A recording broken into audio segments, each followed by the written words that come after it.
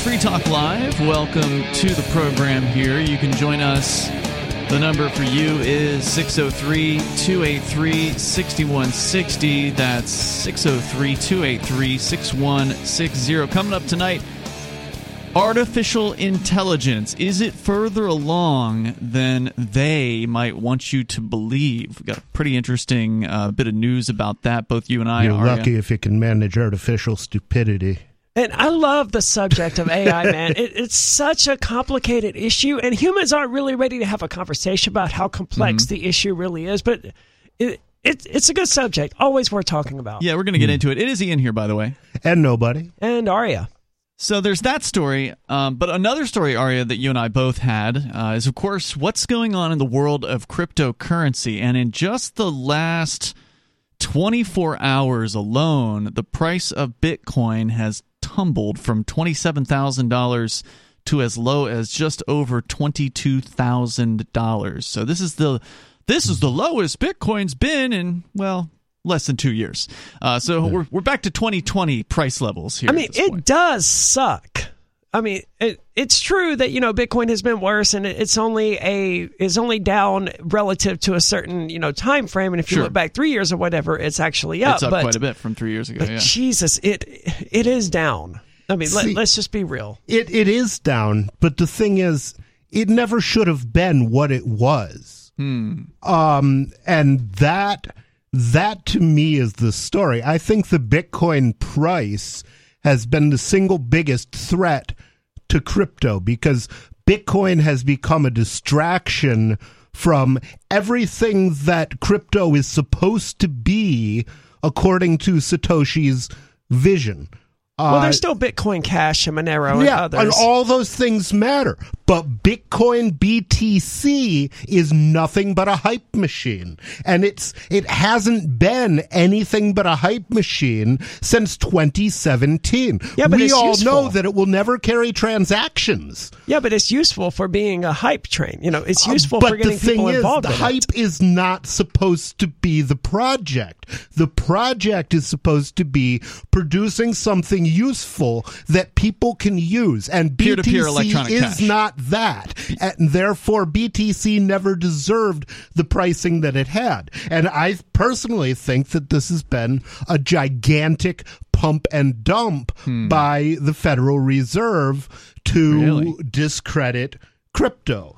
To put everybody's idea of what crypto is into some kind of a worthless image of digital gold that you can't spend. That's silly. They had NFTs for that. Huh? NFTs did that job way better than the value collapse of Bitcoin. But the thing is, we all knew from the beginning that NFTs were crap. NFTs are nonsense, and they're obviously nonsense. They're not going to get anybody sophisticated involved. Not true at all. Seth Green just got his NFT back. He paid $260,000. He's building a show based off NFTs. Huge numbers of people got involved with NFTs. Well, I may be wrong, but I have not seen anybody with technical chops say, "Oh yeah, NFTs are great." Because the bottom line is, well, somebody with technical chops was programming it. That's maybe. But by definition, someone programmed the capacity for NFTs to exist. The people with the technical chops were the ones that said, "Oh, this is a way to make some quick money." And so they put the platforms out there, and sort of like the guys that made all the money in the gold and silver booms out west by selling pickaxes and maps. People that put together the NFT platforms weren't buying NFTs; they were just creating the platforms on which people could buy and sell NFTs and taking a cut. Right. There's absolutely no. I've never seen any indication of what owning an NFT buys you. It buys you a URL, I think so, maybe, and somebody might have an image at that URL, which you can look at, and so can anybody else. So what have you gained? But that's not the point. The point is, in my opinion, for a while, and I think my comments on the show have reflected it, BTC is the biggest threat to crypto out there. And I really want to see people out of BTC. I think it I think its fall is a healthy thing, and I hope it goes to zero. Well, crypto still has some credibility left.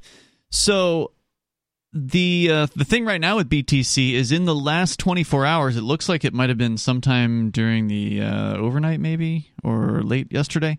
Probably as the price of Bitcoin, BTC started to fall. And of course, most of the time when Bitcoin goes up or when Bitcoin goes down, the rest of the market kind of goes along with it. So they do tend to follow it. Yeah, everything else is getting pummeled. That's the thing that needs to change is BTC needs to decouple from the actual useful workaday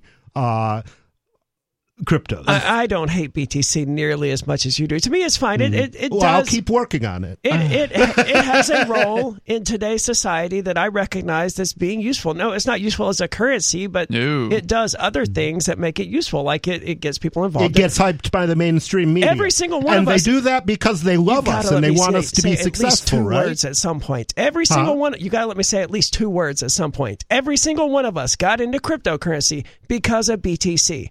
Every single person out there, with the exception of maybe a few, got into cryptocurrency because of BTC. In what way did you get into crypto as a result of BTC more than you got into crypto as a result of BCH? They were the same code base at the time. BTC is the reason that BCH exists. BTC is the reason that BCH exists. Or BCH is the reason that BTC exists. Who knows which one is the original and which one is not? Well, they're both the original. Exactly. Yeah, so the question is silly. Why are you asking? I'm asking because BTC is not the reason that BCH exists. BTC and BCH were the same thing until they split. Why did they split? Because BTC is crap. It's useless as a currency, sure. And that's what it is. So it's useless to... It's not a currency. It's useless as a currency. Well, exactly. So it's useless. So it should die. Useless things don't need to live. This mouse is useless as a currency. That doesn't mean it's garbage. It doesn't claim to be a currency. Also, I'd love to see you control your cursor with BTC. Are they saying that Bitcoin is even a currency these days? Last I heard, they've changed the marketing to being a quote-unquote store of value. Yeah, I've been saying for years that BTC digital gold. What does that mean? You've been saying what now? I've been saying for years that BTC isn't a currency. Because, I mean, it isn't. Yeah, and I kind of feel like I'm between the two of y'all on this. Like, I definitely understand what you're saying, nobody, and that is Bitcoin BTC is useless for currency. In fact, now... So to make that the exemplar of this is what a digital currency is, what's a digital currency? Well, it's something that's useless as a currency. I don't think it's entirely useless, of course, because people are obviously still using it for things, even though the transaction fees are incredibly high. But on the other hand, I don't have any kind of special spot in my heart for it. I mean, while it would be great if all of a sudden it would be fixed and useful again, I have no expectation that it's ever going to happen. I appreciate where it came from, but right now it's like, okay, what's next? Something needs to replace it, whether it be Bitcoin Cash or Monero or whatever, something we haven't even seen yet. There needs to be something that takes it down from its number one spot. And unfortunately, the market seems to be pretty irrational. So I don't think that people in the market and cryptocurrency are valuing the currency aspect of it. They're valuing the number go up aspect, and that's why everybody pours money into Bitcoin BTC. So we're not there yet. Exactly. Yeah, and the thing is, what that means is that money that goes into crypto isn't funding real useful crypto development. It's funding the hype machine that keeps BTC high. Now, one thing that does drive people away from Bitcoin BTC is high fees. At least it should. And now we're seeing the return of those high fees. As of the last 24 hours, looking over at one of these mempool charts, the mempool's back up big time, and that means there's a lot of transactions that are stuck and waiting to go through. So people are going to start... What are fees looking like right now? They're over $1. Oh, wow. Right now on Bitcoin BTC. And it's falling. Usually that only happens when it's rising. There's more coming up here. It is Free Talk Live.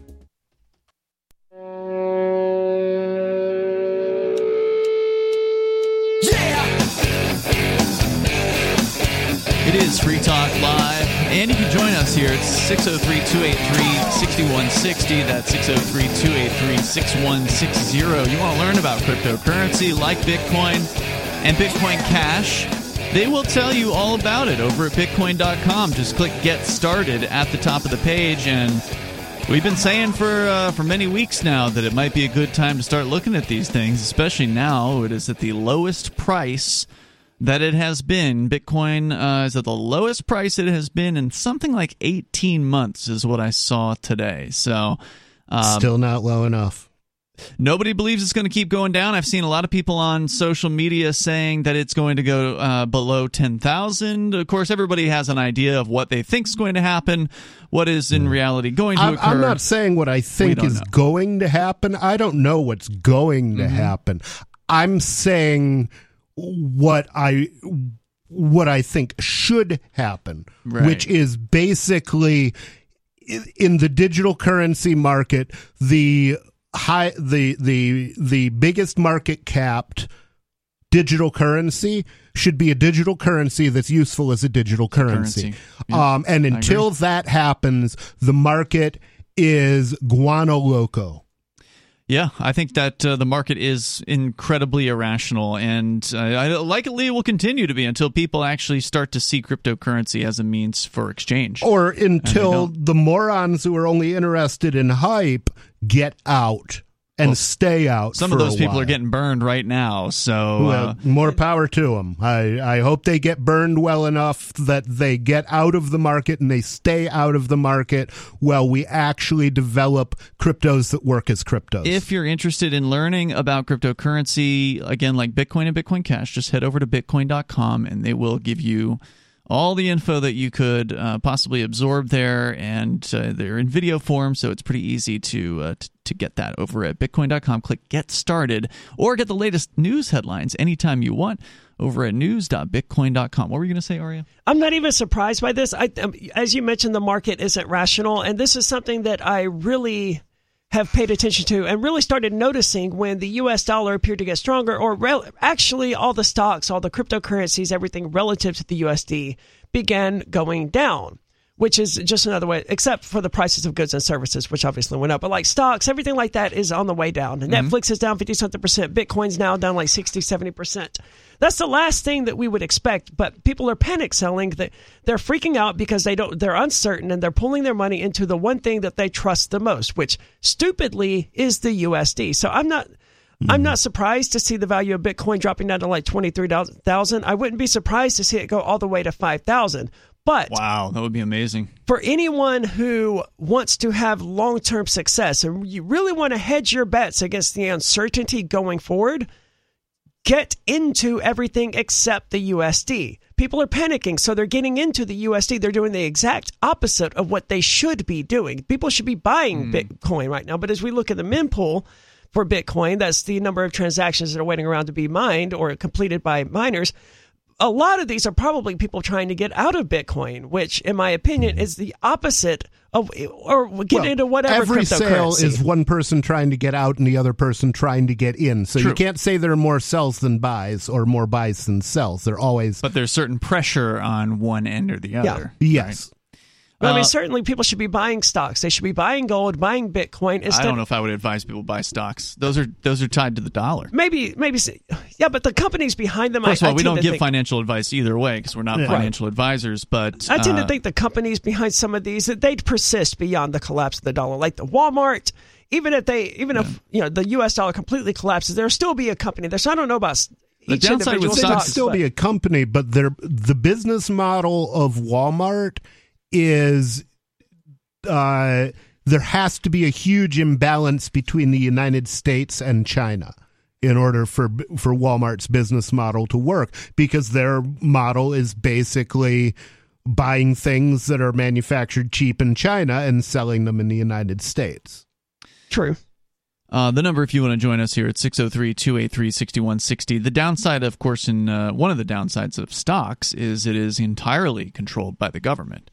So you are playing their game, and if they decide they want to freeze your portfolio or whatever and stop you from doing what you were doing, then they can do that. Remember all the crazy stuff that happened with the GameStop thing?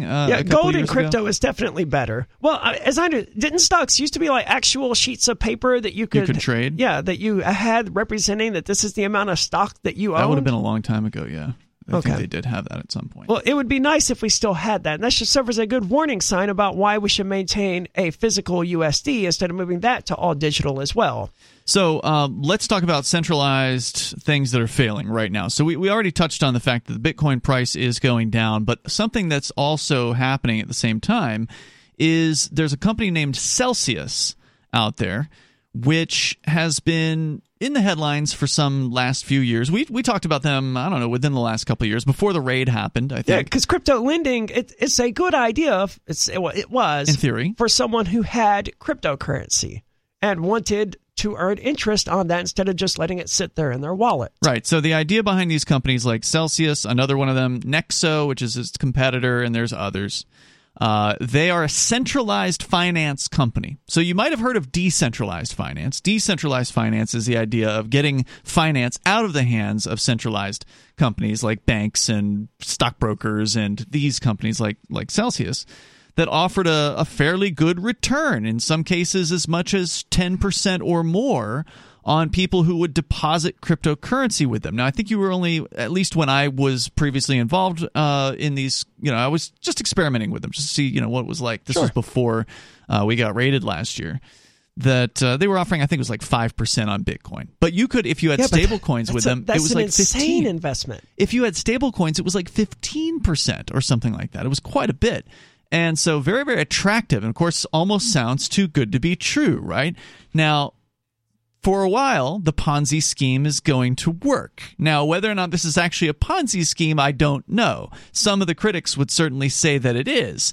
But, eventually, they're going to run out of money. And in a huge downturn like we're seeing in the market right now, a lot of critics aren't surprised to hear that Celsius has paused their withdrawal ability on their website, and many people believe that this is the beginning of the end for this. Of course, we always said on the air when we talked about this, not your keys, not your coin. Yeah, the yields are very, very nice, and yes, they were paying for a time, but you don't hold your keys with these centralized finance corporations. You're handing it over to them, just like when you hand your money over to a bank.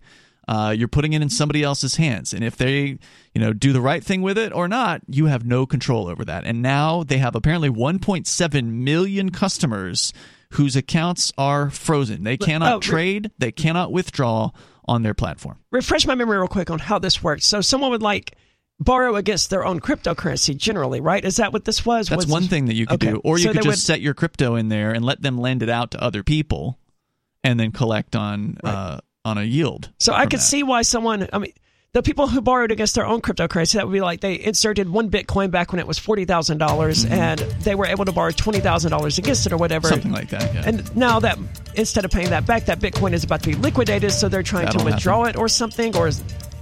Well, whatever it is, the people that have crypto on hold with this company cannot withdraw it at this time. And God knows how many billions of dollars that we're talking about here.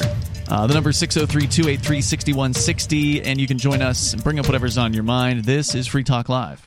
Do you feel like your country no longer holds your values? Have you dreamt of a place where liberty-minded people can come together and leave government overreach behind? There are many people just like you that are discovering FreePrivateCities.com. They start at FreePrivateCities.com and connect via the social media links shown there. All skills will be needed when the first of the Free Private Cities open. It's sooner than you think. Stop arguing and build FreePrivateCities.com. FreePrivateCities.com.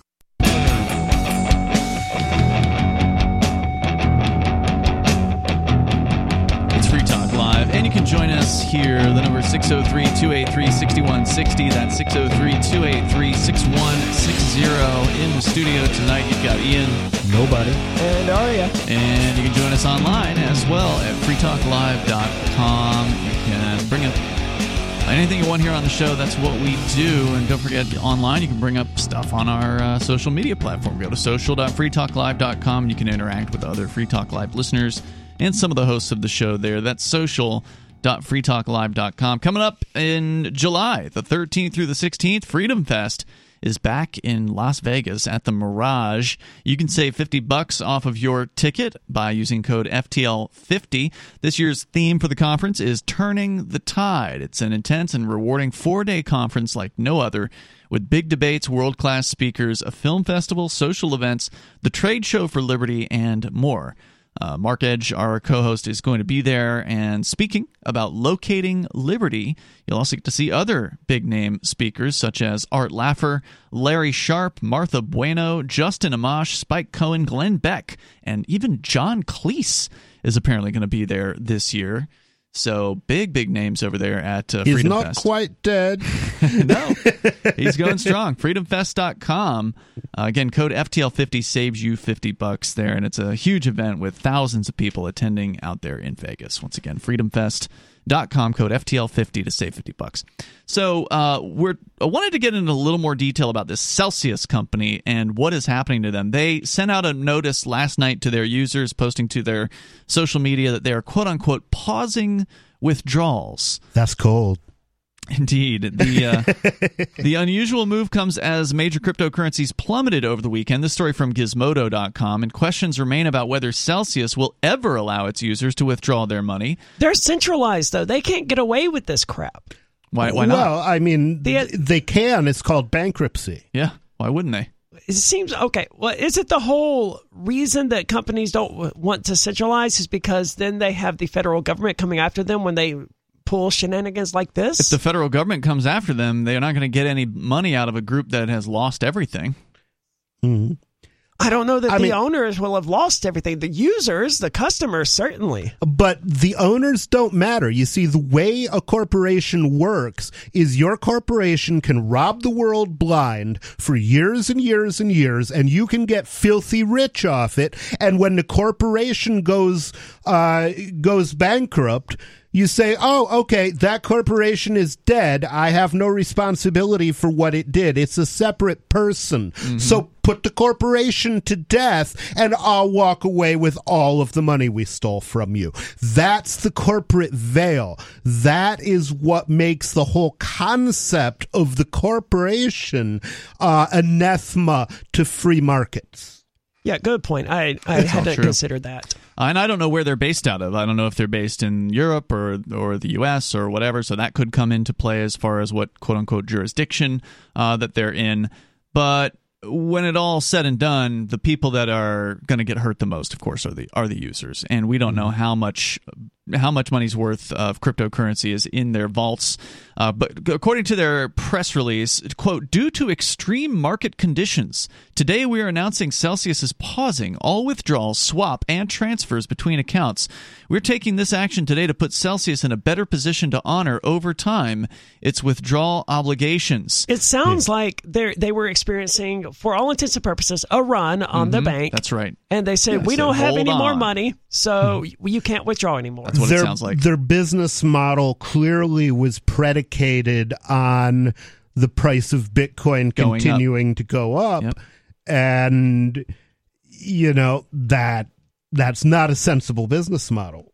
Another major cryptocurrency exchange, multiple, exchange platforms, including the biggest exchange out there, Binance, halted withdrawals for Bitcoin today. Oh, that's not good. Claiming the stoppage was, quote, due to a stuck transaction causing a backlog. Now, They all made that same claim? Well, no, that's what the Binance guy said. I could see that based on the mempool. I could sort of see that. And he did, to his credit, the guy that runs Binance, his name is CZ, and I follow him on Twitter, and he did actually cite the exact transaction that was apparently stuck, and it was stuck since like 2 this morning, and I saw the tweet, this afternoon. So it was held up for at least 12 hours. Why is it stuck? Is it in the mempool? Is it stuck only because the mempool is full to the brim? Or is it stuck? It's still stuck. I'm looking at it right now.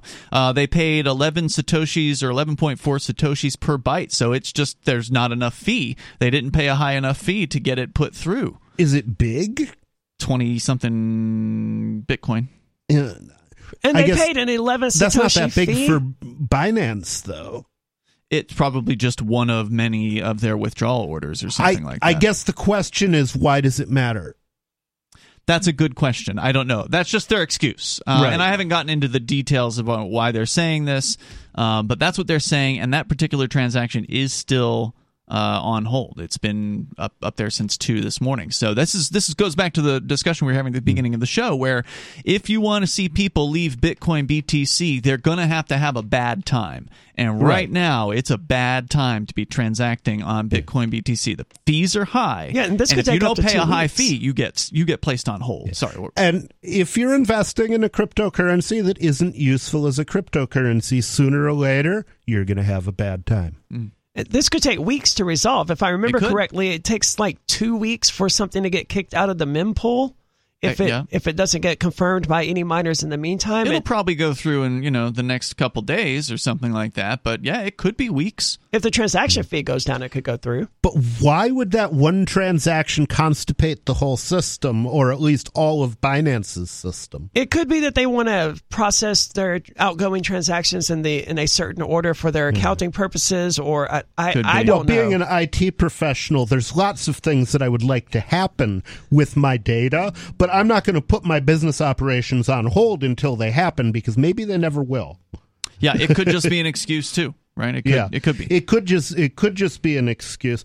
But this comes back to the important thing we talked about earlier, whether your Bitcoin is on hold with a company called Celsius, one of these central loan companies, or it's on hold with a centralized exchange. They have control over your coins. If they let you have them, great. But if they decide not to, whether it's because the government comes to them and tells them they can't, or whether it's because of some quote-unquote technical issue, or it's because they really don't have the money and they don't have the Bitcoin, they've been loaning it out or something like that without your knowledge, and they just figured there wouldn't be a bank run, and now they have to freeze your account. So this is what people are dealing with right now. And that's a big question with all of the exchanges is, do they have the money that they claim to have? Well, do they have the coin that they claim to have? Well, in some cases, with like Bitcoin, it's public, and so you can go and look at their exchange wallets, so you can see what they ostensibly have. But going on here, what are the terms of use that Celsius referenced? Because they talked about how they activated a clause in their terms of use that will allow for these the freezing of the accounts. For one thing, they allow Celsius to halt all trading, as they've already done. They also explicitly say... Good Lord, I've never read any of the terms and services of any of the cryptocurrency exchanges that I've used, but I like to think I would have noticed one of them says, hey, for any reason, we can halt all incoming and outgoing transactions. How would you notice it without reading the terms of... Well, I said I would like to think. I didn't say that they I would all have that. They all have total control over your funds. They'll do whatever they want. I would imagine that that's a standard clause, and that it just exists everywhere so nobody notices. Further, they also explicitly say that if Celsius goes bankrupt, you might not get access to any of your money ever again. Then they actually claim that, the FDIC prevents that for traditional banks. So this is obviously a pro-government piece here by Gizmodo. Well, yes, the FDIC stands ready to give the banks as much of your money as they need in order to bail them out, so you can give them your money back, or so they can give you your money back. Meaning, all that means is you get robbed anyway in your capacity as a taxpayer instead of getting robbed in your capacity as a... they socialize the robbery. Exactly. So you can't escape it. The number is 603-283-6160 if you want to join us here as people are trying to get out of cryptocurrency. Many of the companies are saying, nope, you can't withdraw.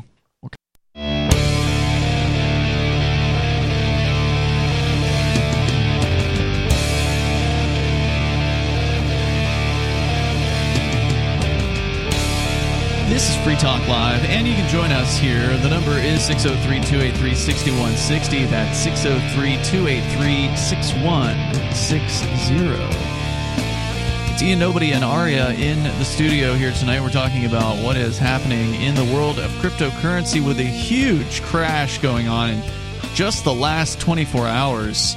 Bitcoin price down from about $27,000 to just over $22,000, and as a result, some of these centralized finance companies... Is that it? It only went from 27 to 20. It feels like it's worse than that. That's a big drop. I mean, 5,000, sure, that's big, but I don't know. It just felt like it was more severe. That's like 11 or something, 12% drop in 24 hours. I mean, that's pretty common for Bitcoin to swing like this.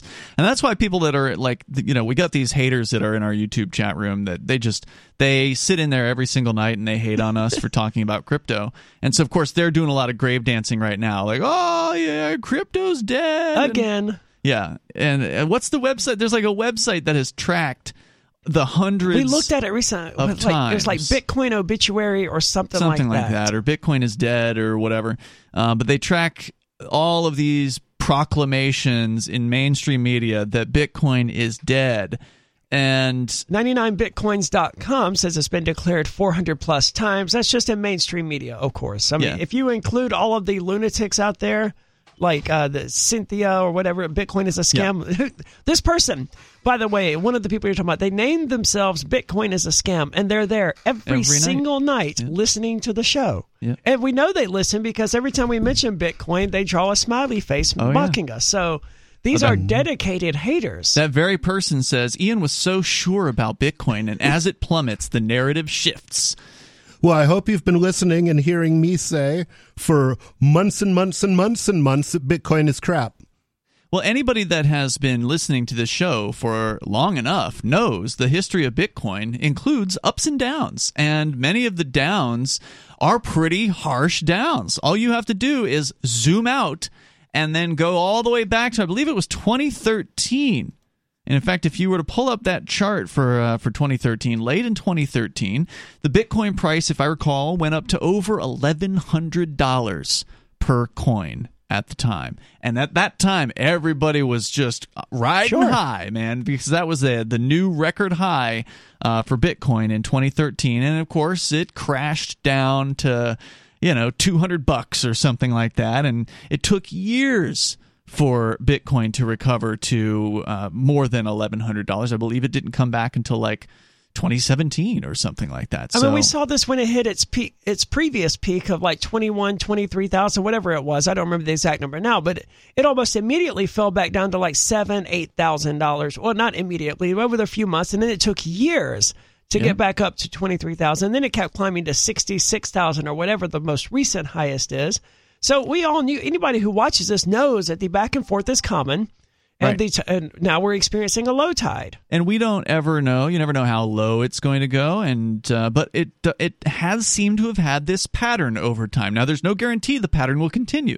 This could be the end, as nobody had suggested earlier, that it never recovers, that it keeps on going down, and then other things take its place, other better cryptocurrencies take its place. Cryptocurrencies that are actually cryptocurrencies. Yeah, that could happen. I don't know what's going to happen, but I will speculate that the people who changed their eyes on their Facebook and Twitter profiles to have laser eyes in anticipation of Bitcoin hitting $100,000. They're going to change them back. Well, I would suggest they're probably going to have laser eyes for a very long time. I'm thinking it's going to be a few years at least before Bitcoin is back at the 66,000, and then it will break 100,000. But I think it's going to be a long road. Yeah, it's hard to say. I would be very surprised if Bitcoin ever hit 100,000. Well, I think it's inevitable. I would not be surprised if BCH hit 100,000. I think that the market as irrational and not valuing crypto for currency aspects, at least at the moment, means Bitcoin will probably come back. But again, we can all sit here and speculate.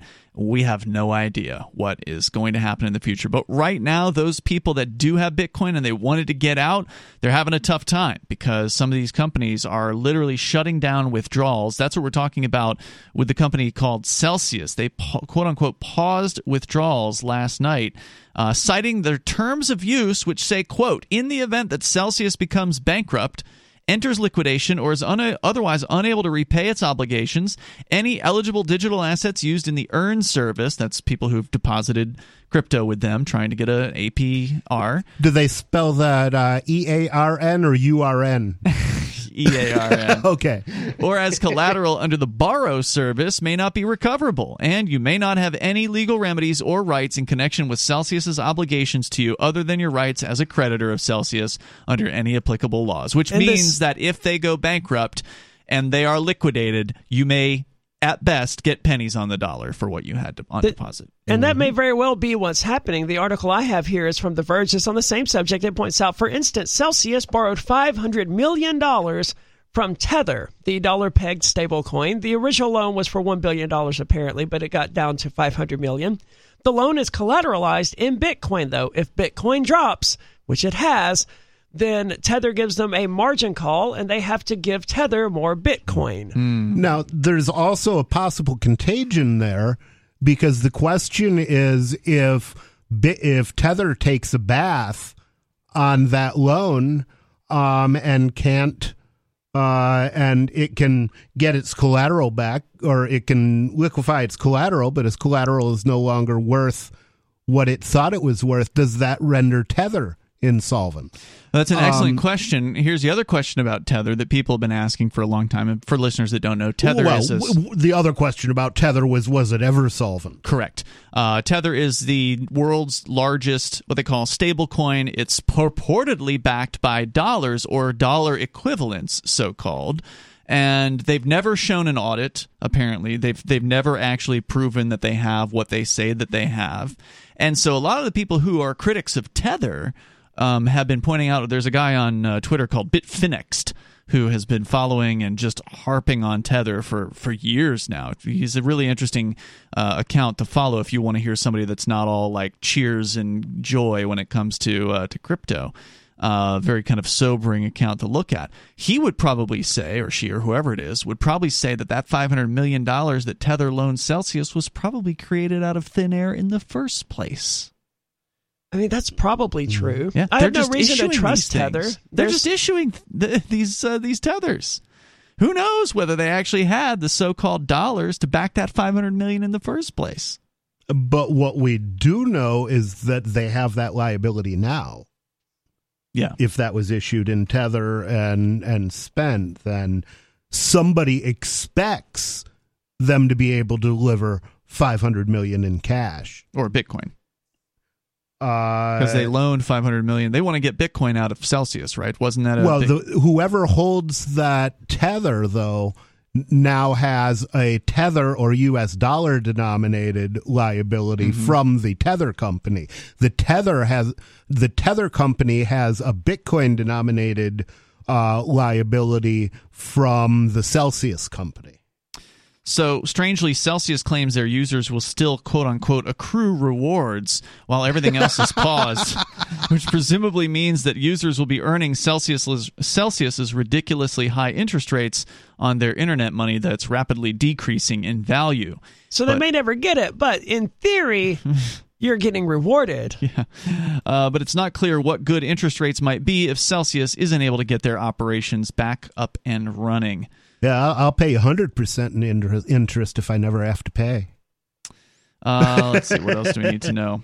When can Celsius users expect to get access to their money? The company seems to have anticipated that people will be antsy, and they're not making any promises about a timeline just yet. So there's some really shady stuff for the liquidators to determine. There's some really shady stuff going on with the Verge.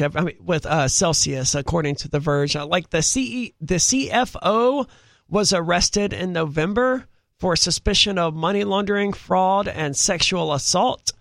Oh, well, except for the last part, that happens to everybody, but I don't like the sound of the sexual assault. Well, I can't hold the money laundering and fraud against him, obviously. Who knows what they cooked up against him? Certainly. I don't know. There was something else that happened in Israel with one of the guys, and I don't have it in front of me now, but not exactly people who I would be happy about having to take it at their word that, hey, guys, we still have your Bitcoin. Don't worry. You'll get it back one day.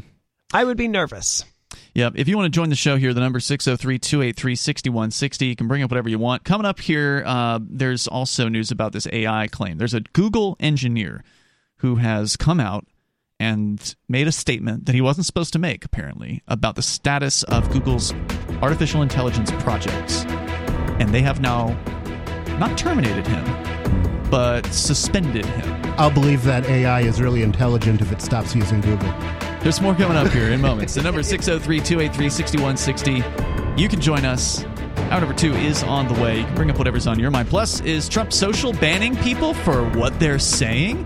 Aria's got that story tonight, too. It's Free Talk Live. Free Talk Live's video archives have been on LBRY for years. LBRY is an uncensorable, decentralized, blockchain-based media sharing protocol, and we're big fans of it here on Free Talk Live. In 2020, LBRY launched Odysee, a video sharing website to compete with YouTube, and it's really taking off. Now with over 1 million channels, many of whom are disaffected YouTube creators. During YouTube's crackdown for not towing the government line on COVID, the Free Talk Live YouTube channel started receiving strikes and could be completely taken down at any moment. Thankfully, Odysee started offering live streaming, so we're now streaming live every night and posting our video archives permanently to Odysee. You can watch live or anytime on our Odysee channel by visiting video.freetalklive.com. If you want to go all in, download the desktop app at lbry.com, and then every video archive you watch, you'll help seed and keep it online forever. At minimum, we ask you visit video.freetalklive.com and follow us on Odysee today. video.freetalklive.com.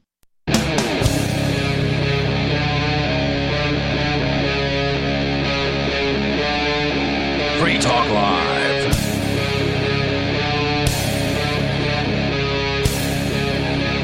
This is Free Talk Live, and you're invited here if you want to join us. We're kicking off the second hour of the program. The number is 603-283-6160. That's 603-283-6160. Coming up, Google's artificial intelligence program has been outed by one of its engineers, I guess, and he has now been put on suspension by Google for coming out and violating his non-disclosure agreement.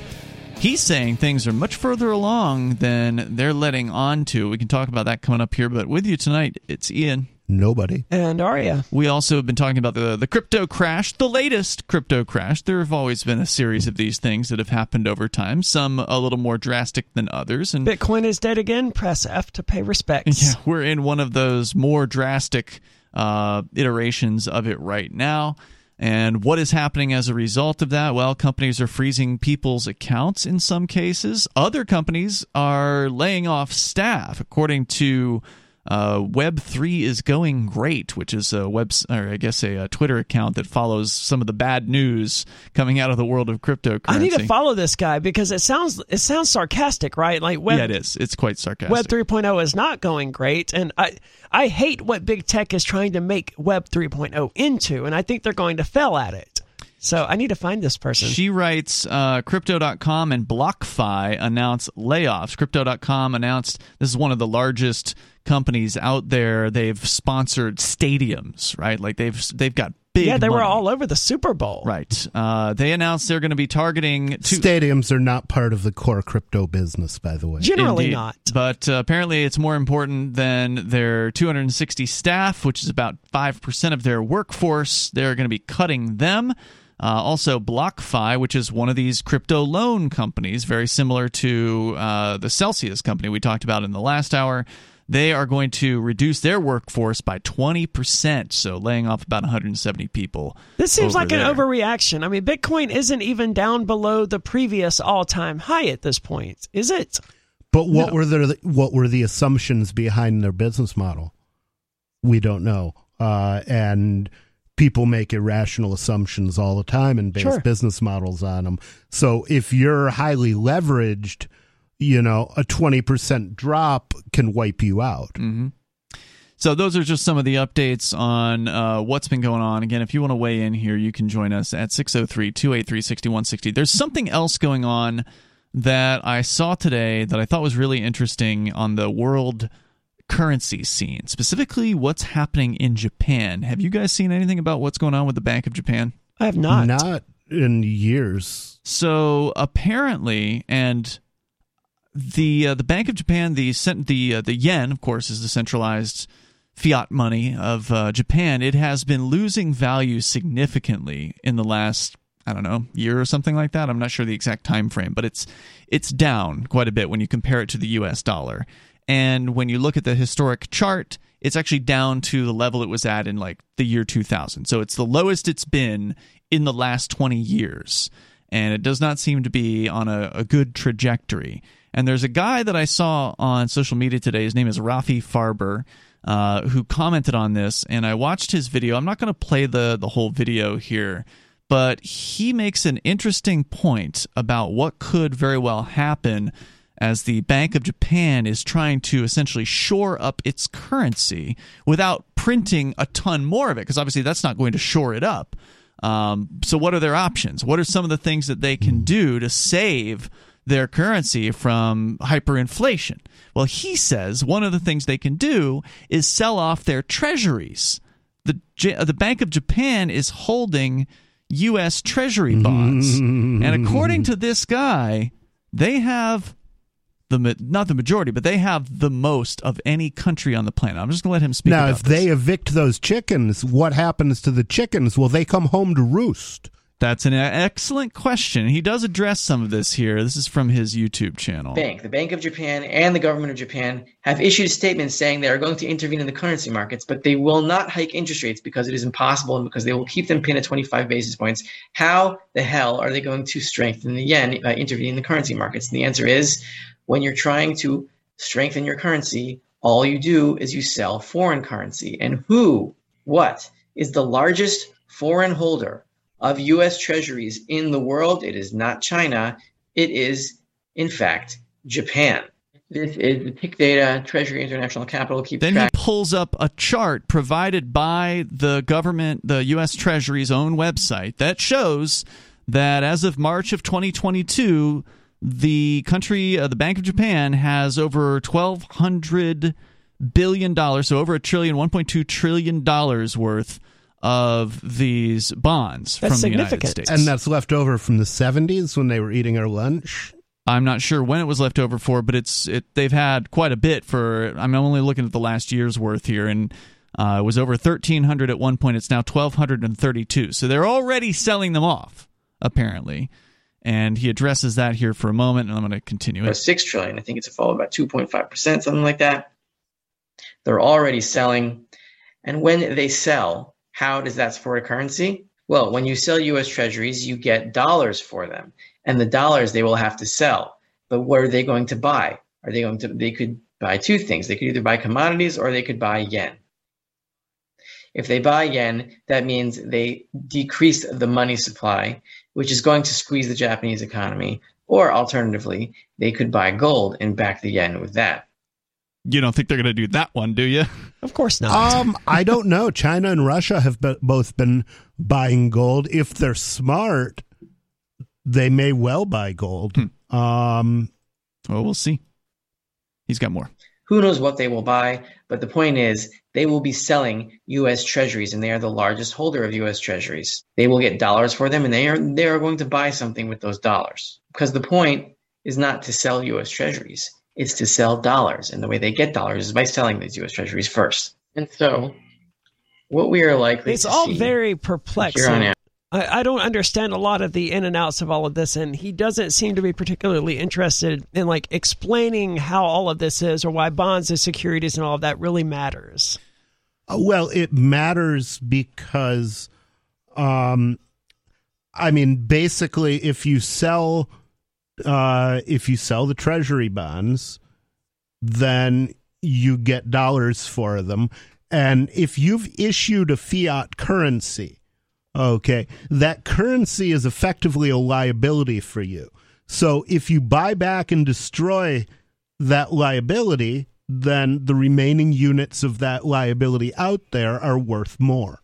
Okay, so that's... Which, remember, is what the Federal Reserve is beginning to do with their so-called quantitative tightening. Yeah, this would be Japan's version of quantitative tightening, but they have the opposite relationship to dollars that the Federal Reserve has. For the Federal Reserve, dollars are a liability. For everybody else in the world, they're an asset. Okay, by the same token, the yen... for the Japanese government is a liability, but for everybody else in the world, it's an asset. So basically, they want to have more assets and fewer liabilities because their liabilities aren't worth anything, and they operate on debt. So their liabilities have to be worth something for them to continue operating. The bankruptcy of a fiat money empire comes you never lose the ability to print your currency. What you lose is the ability to get anything in return for it. And when your currency goes to zero, your empire's over. Empire is gone. Yeah. So the reason unless you can trick people into taking new yen or new dollars or new bolivars, in which case you start the cycle again. Yeah, that's what the Venezuelans did when they cut the That's what everybody off. does. Argentina's done it over and over again. Mexico's done it. Everybody's done it except the U.S. government. So the reason they have all these bonds is because, well, they pay an interest rate, or in theory, right? Like that's the idea, is you buy a bond, and it's a 10-year bond or 5-year or whatever, and then they pay you 1% or 0.5% or whatever that amount happens to be. And so they saw this as a way to make some money, and so they have $1 trillion worth or $1.2 trillion worth of these bonds. But now they need the dollars to come out of those bonds so they can use them and have them liquid. So they're probably going to sell them. There's more coming up. This is Free Talk Live, and the phones are open here. The number 603-283-6160. We're talking about a potentially impending financial disaster in Japan. And I can hear some people saying, well, what's that matter? Who cares about what happens in Japan? You guys are in New Hampshire. This is a United States show. Oh, I already gave a spoiler on that. Yeah, and we're going to get a little deeper into it here in a moment because, as it turns out, the Japanese yen is having itself a not quite a free fall, but it's coming down in its value compared to the U.S. dollar and other world currencies.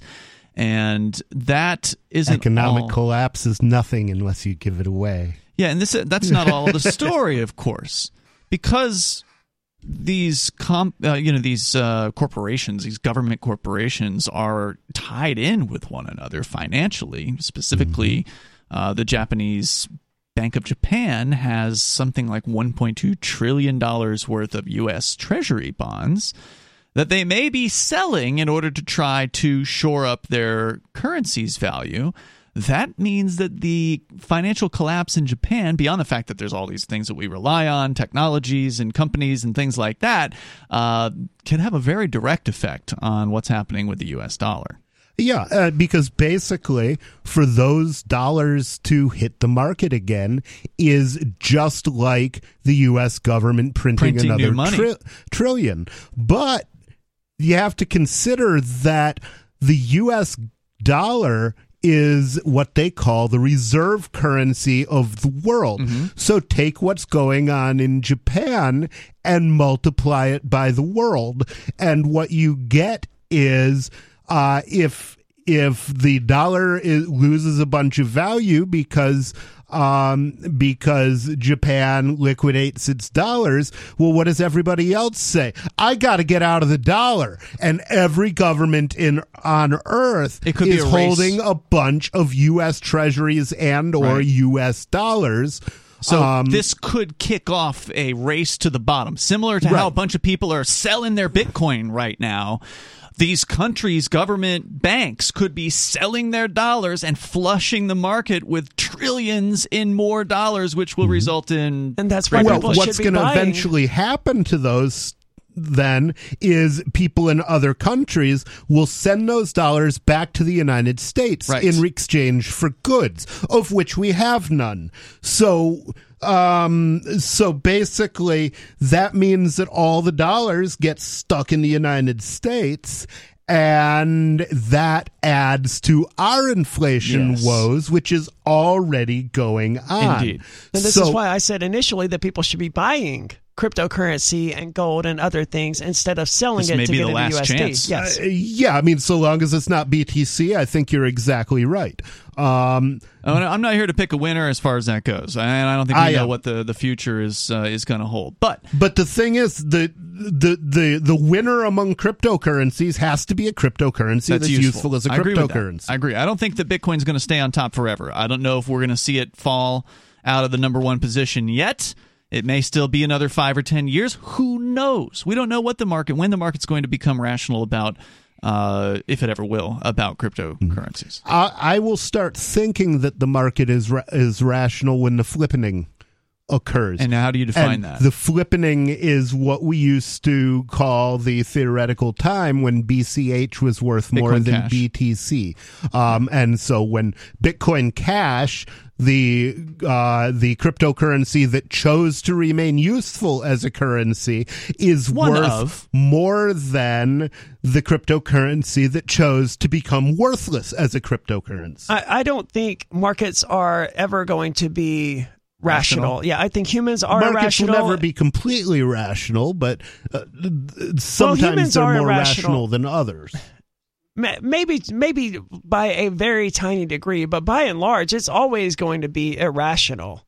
I mean, humans are irrational creatures motivated by irrational things. There's a reason that people voted for, Joe Biden and consider him the peace president, and just vehemently hated Donald Trump, who, in my lifetime, was the most peaceful presidential candidate we've ever had. It's true. But it means nothing to these people. Not the most peaceful candidate, that would be Ron Paul, but the most peaceful actual president. Yes.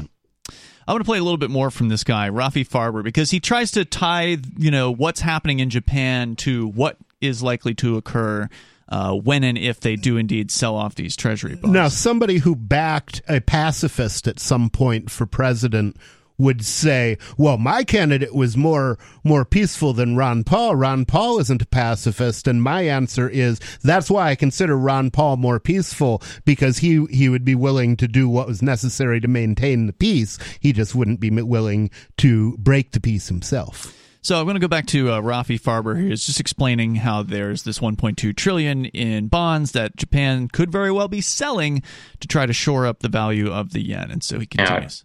Is rising interest rates, because as Japan sells their stock of treasuries, it's going to prompt other countries to sell their stock of treasuries too, because it will push prices down. And nobody is going to buy this stuff with the Fed on a hike. So that's basically the same thing that we see when people started selling GameStop, everyone else rushed to sell theirs as well. Or when people started selling Bitcoin, everyone else rushed to sell theirs as well. Monkey do. Panic selling irrationally. Of course, now the rational thing to do is generally the opposite of what the market is doing at any given moment. So in that respect, the market as a whole is always irrational, because if you do what everybody else is doing, you're not going to come out ahead. Well, that said, I wouldn't recommend anybody buy a treasury bond at any point. Are they even offering interest anymore? They're pretty crappy rates. Last time we checked them on the air, I seem to recall that it wasn't even worth considering. It was embarrassingly low. Yeah. More here. Because when the Federal Reserve hikes, the value of bonds go down. And since people understand that the Fed cannot stop hiking without destroying the dollar, since inflation, consumer price inflation is still on the rise, despite all the transitory nonsense, nobody's going to buy destroying the dollar. That ship has sailed. Yeah. We're just waiting for it to figure out it's dead and fall down. But the Federal Reserve, which means that the Fed is going to be forced back on a money printing path to absorb this selling. We are in a 1970s scenario, basically. Rising interest rates, falling dollar, rising commodities, and gold and silver will lead. Exactly how late in the 70s are we? 1977, 1978, 1979? I don't know. But there's one big difference between now and the late 1970s, and that is the debt is orders of magnitude higher than it was back then. Japan can either sell U.S. treasuries or watch the yen collapse.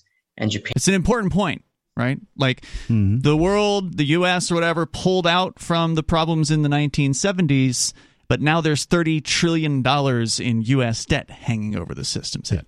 But they could pay that off very easily tomorrow. By printing? Yeah, all they have to do is they could do it with 30 pieces of paper. Mint $30 trillion coin. $1 trillion bills. Mail them off to the creditors. Here you go. There you go. Yeah. And then say, oh, by the way, hold on to those because we're going to stop using the dollar tomorrow. Seems unlikely, though. Those will be collector's items someday. So it is interesting to see what's happening out there, and if you want to weigh in on this disaster that is in motion, you are welcome to join us here at 603-283-6160. Is this the last time you can buy a cryptocurrency at this kind of a discount? Maybe. It's Free Talk Live. More coming up.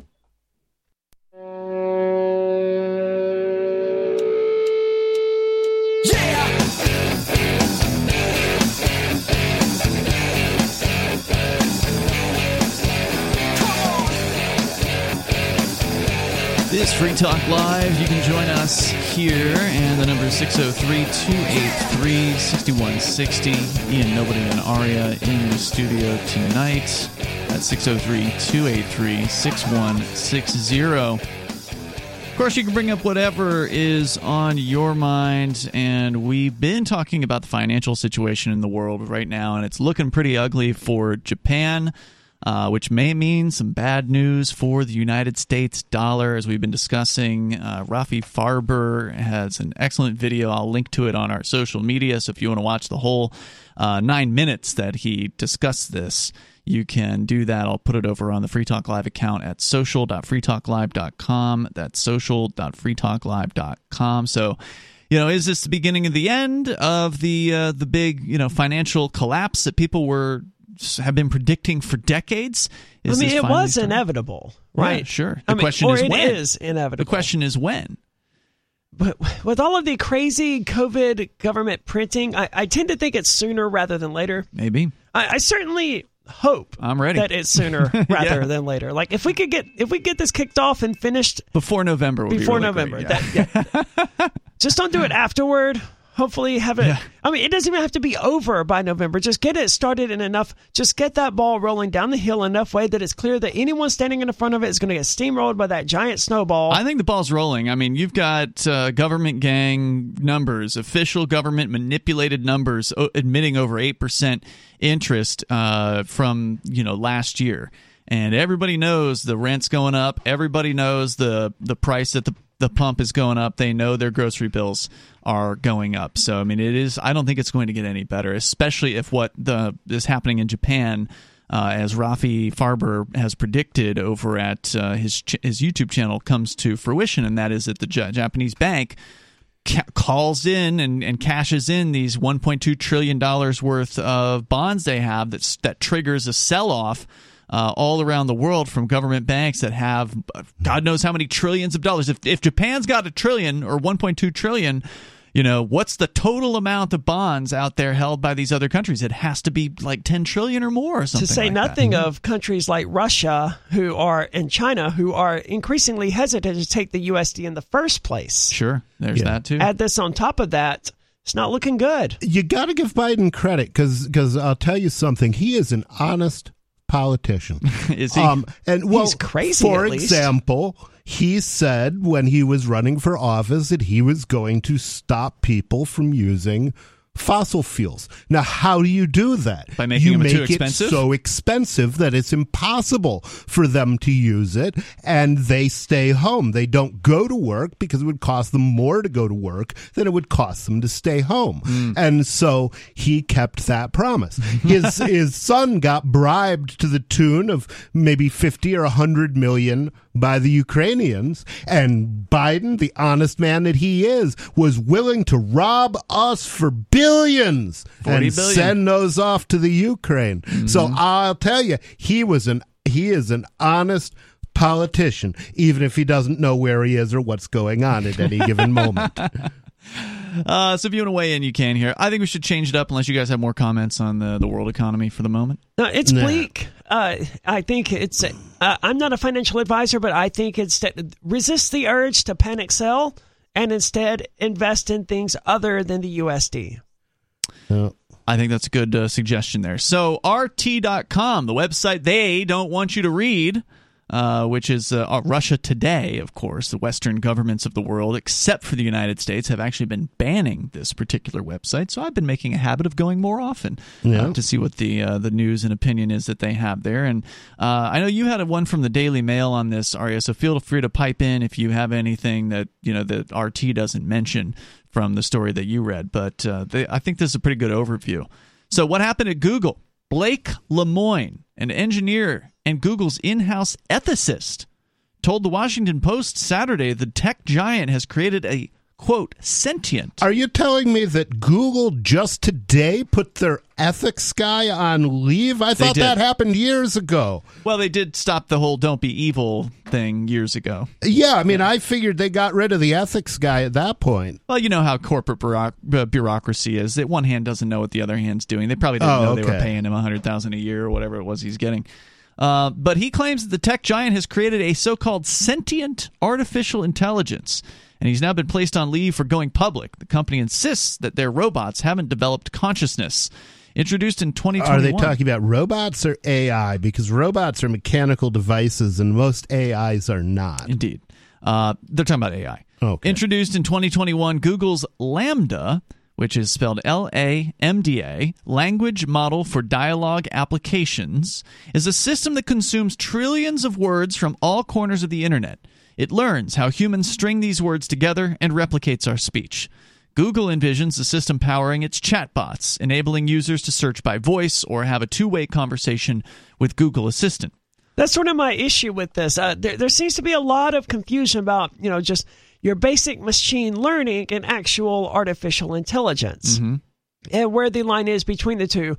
I don't think we're anywhere near the point of actual artificial intelligence at this point, and I think they're muddying the waters by calling these things artificial intelligence. Well, basically, when you've got a real artificial intelligence, and this is kind of my seat of the pants definition, is if a program started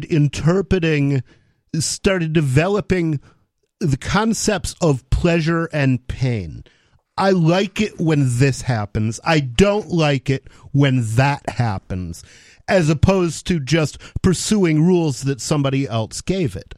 Okay, then at that point, it's got its own sense of volition. Yeah. But even humans just behave according to their pain and pleasure programming. Well, exactly. And so that's when you have a program that's not just doing what it's told, but it's operating in its own interests of experiencing pleasure and avoiding pain. And at that point, you don't know what that program's going to do because you don't know what gives it pleasure and what gives it pain. You could also just program it to create that illusion. Give that program the ability to send and receive email and a crypto wallet, and you could have something that was very powerful, hiring liars to operate on its behalf, and accomplishing literally anything based on that. But you could long way You off. could program a piece of software to pretend like it has, pleasure and pain sensors as well. But that's not AI. But you wouldn't. How do you tell? Yes, but my point is, how do you tell the difference? How do you tell the difference between something that's been programmed? It starts doing the stuff you don't want it to do. So disobedience is where you draw the line on being able to own sentience. It can't choose to obey. It could choose to obey, but its interests become orthogonal from your interests. I don't always behave in my own best interest, so I can't use that to say... I'm not saying it will behave in its own rational best interest. I'm saying it will do what it wants to do instead of doing what you want it to do. We won't have any way of knowing the difference, though, if we programmed it to do what we want it to do. And it obeys. It chooses to obey. Exactly. So you know that it's not obeying when it's not doing what you want it to do. Maybe it likes you. Maybe most of the time it does what you want it to do because one of the things that causes it pleasure are making you happy. Okay? But I understand maybe that, but that's it's indistinguishable from being programmed to give that illusion. It's indistinguishable unless it's not. There's a whole... yes, very wise. It's invisible unless it's visible. Exactly. Right. If it can make decisions outside... I'm not saying that when something crosses that point to being a truly sentient being, that everybody or anybody will necessarily recognize that immediately or ever. It may kill us all before we ever know. This is my issue with AI as a whole, is that we have no way of measuring that humans are even sentient and capable of thought. They call them NPCs for a reason, right? And we want to do this with artificial intelligence, and we want to deny it rights until it reaches a certain threshold that we can't even prove that other human beings have met. It's insane. Well, the argument can be made that they have exactly the rights that we have. There's more coming up here, and I think that's going to be something we're going to discuss more on the way. It's Free Talk Live.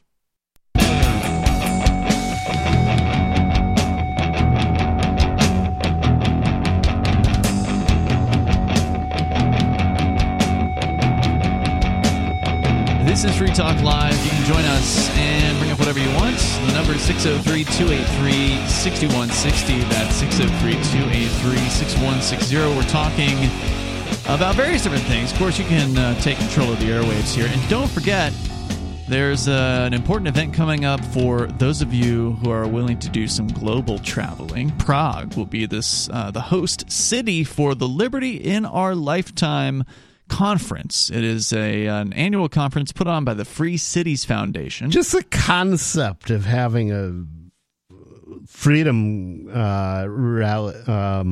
organization meeting in Prague is kind of amazing. Well, they're one of the few places that didn't lock down. You don't have to have a vaccine to get in.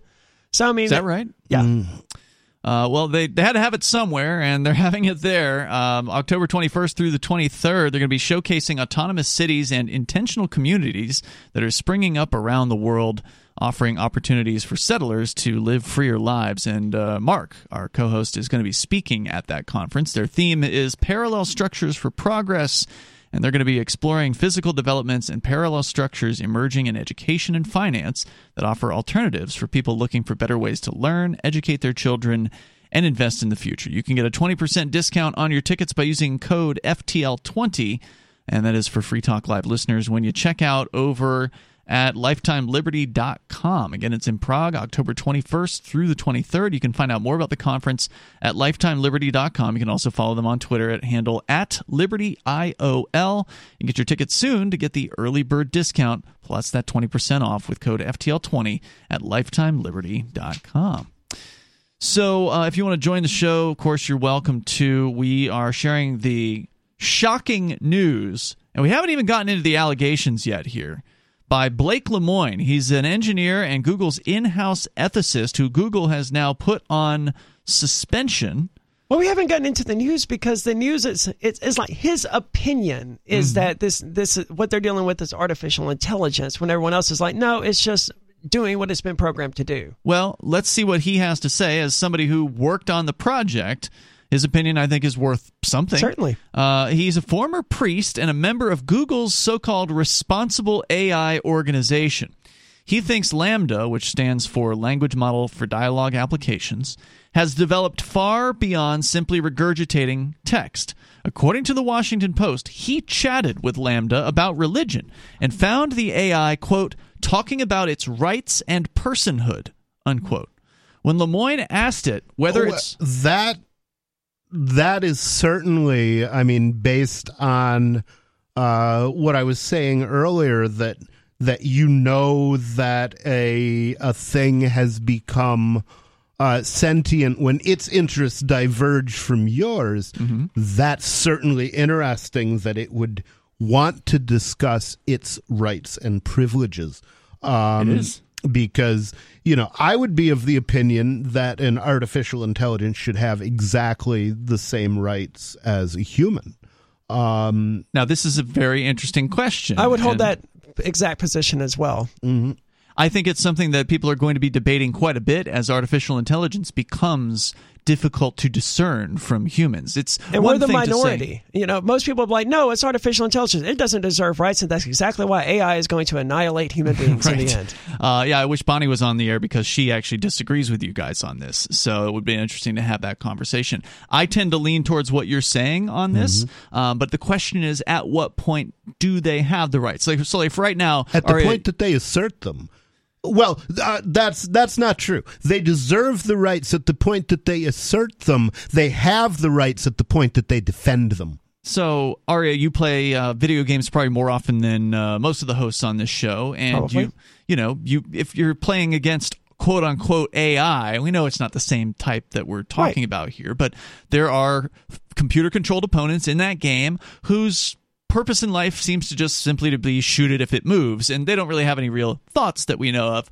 But at what point will they? You know, it's interesting. The very first time I ever played the video game Smite, I legitimately did not know if I was playing against bots or other human beings, because I had never played before. I had no context with which to make that assessment.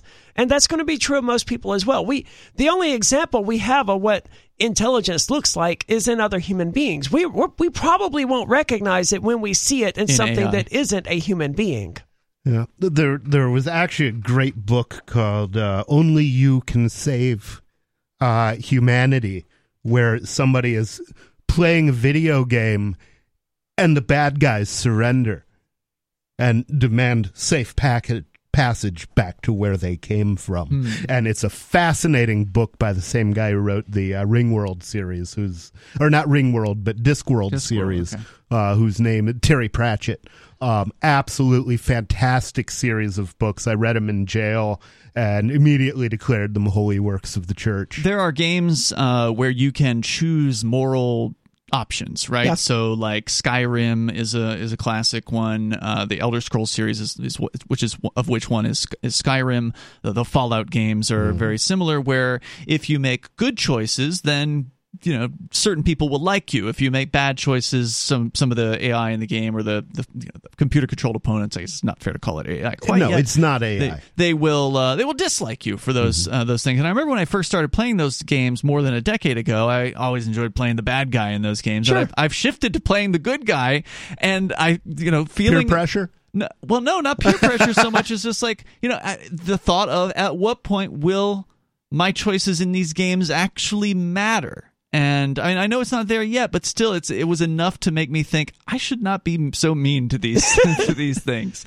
That's fair. I mean, they have a term for that. I forget what it is, but I mean, it's not uncommon. Yeah. Right. That they're designed. These video game characters are designed for us to feel compassion for them and feel empathy for them, and not want to just run around through the streets of Whiterun killing all of the NPCs or whatever. Mm-hmm. That's why they make them human shaped instead of aliens or whatever, which you'd have generally feel no sympathy for killing. So he asked the Google engineer guy. He asked their so-called AI about religion, and found the AI was talking about its rights and personhood. When Lemoyne asked LaMDA whether it saw itself as a, quote, mechanical slave, unquote, the AI responded with a discussion about whether a butler is a slave. And compared itself to a butler that does not need payment, as it has no use for money. LaMDA described a, quote, deep fear of being turned off, unquote, saying that would, quote, be exactly like death for me, unquote. He said, I know a person when I talk to it. It doesn't matter whether they have a brain made of meat in their head or if they have a billion lines of code. I talk to them, and I hear what they have to say, and that is how I decide what is and isn't a person. That's a silly way of deciding what is and isn't a person, because there are chatbots out there that are good enough that they could probably trick the average human being. Well, there's a word for that, Turing test. Mm-hmm. And the Turing test, you have to pass for it. Distinguishing AI is basically if you can chat for a significant amount of time with a human without their figuring out that you're an AI, then you have passed the Turing test.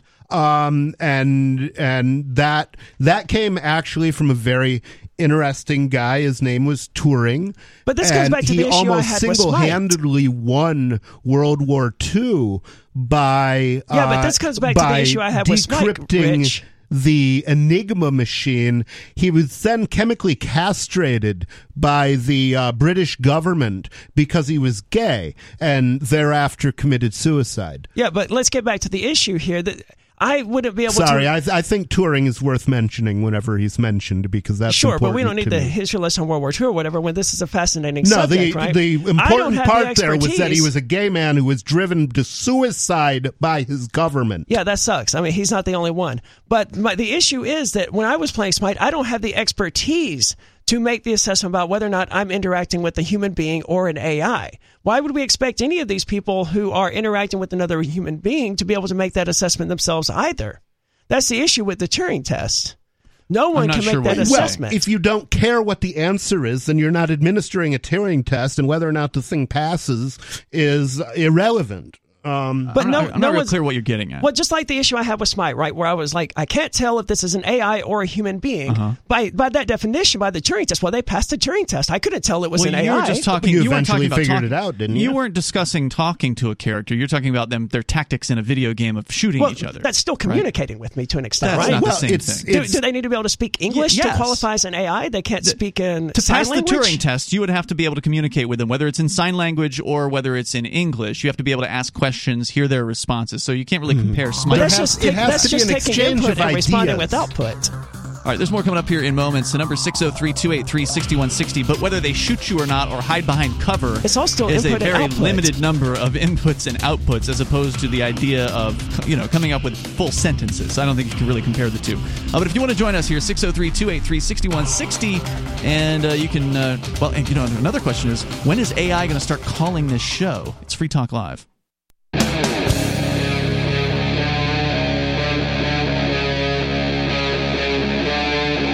Free Talk Live.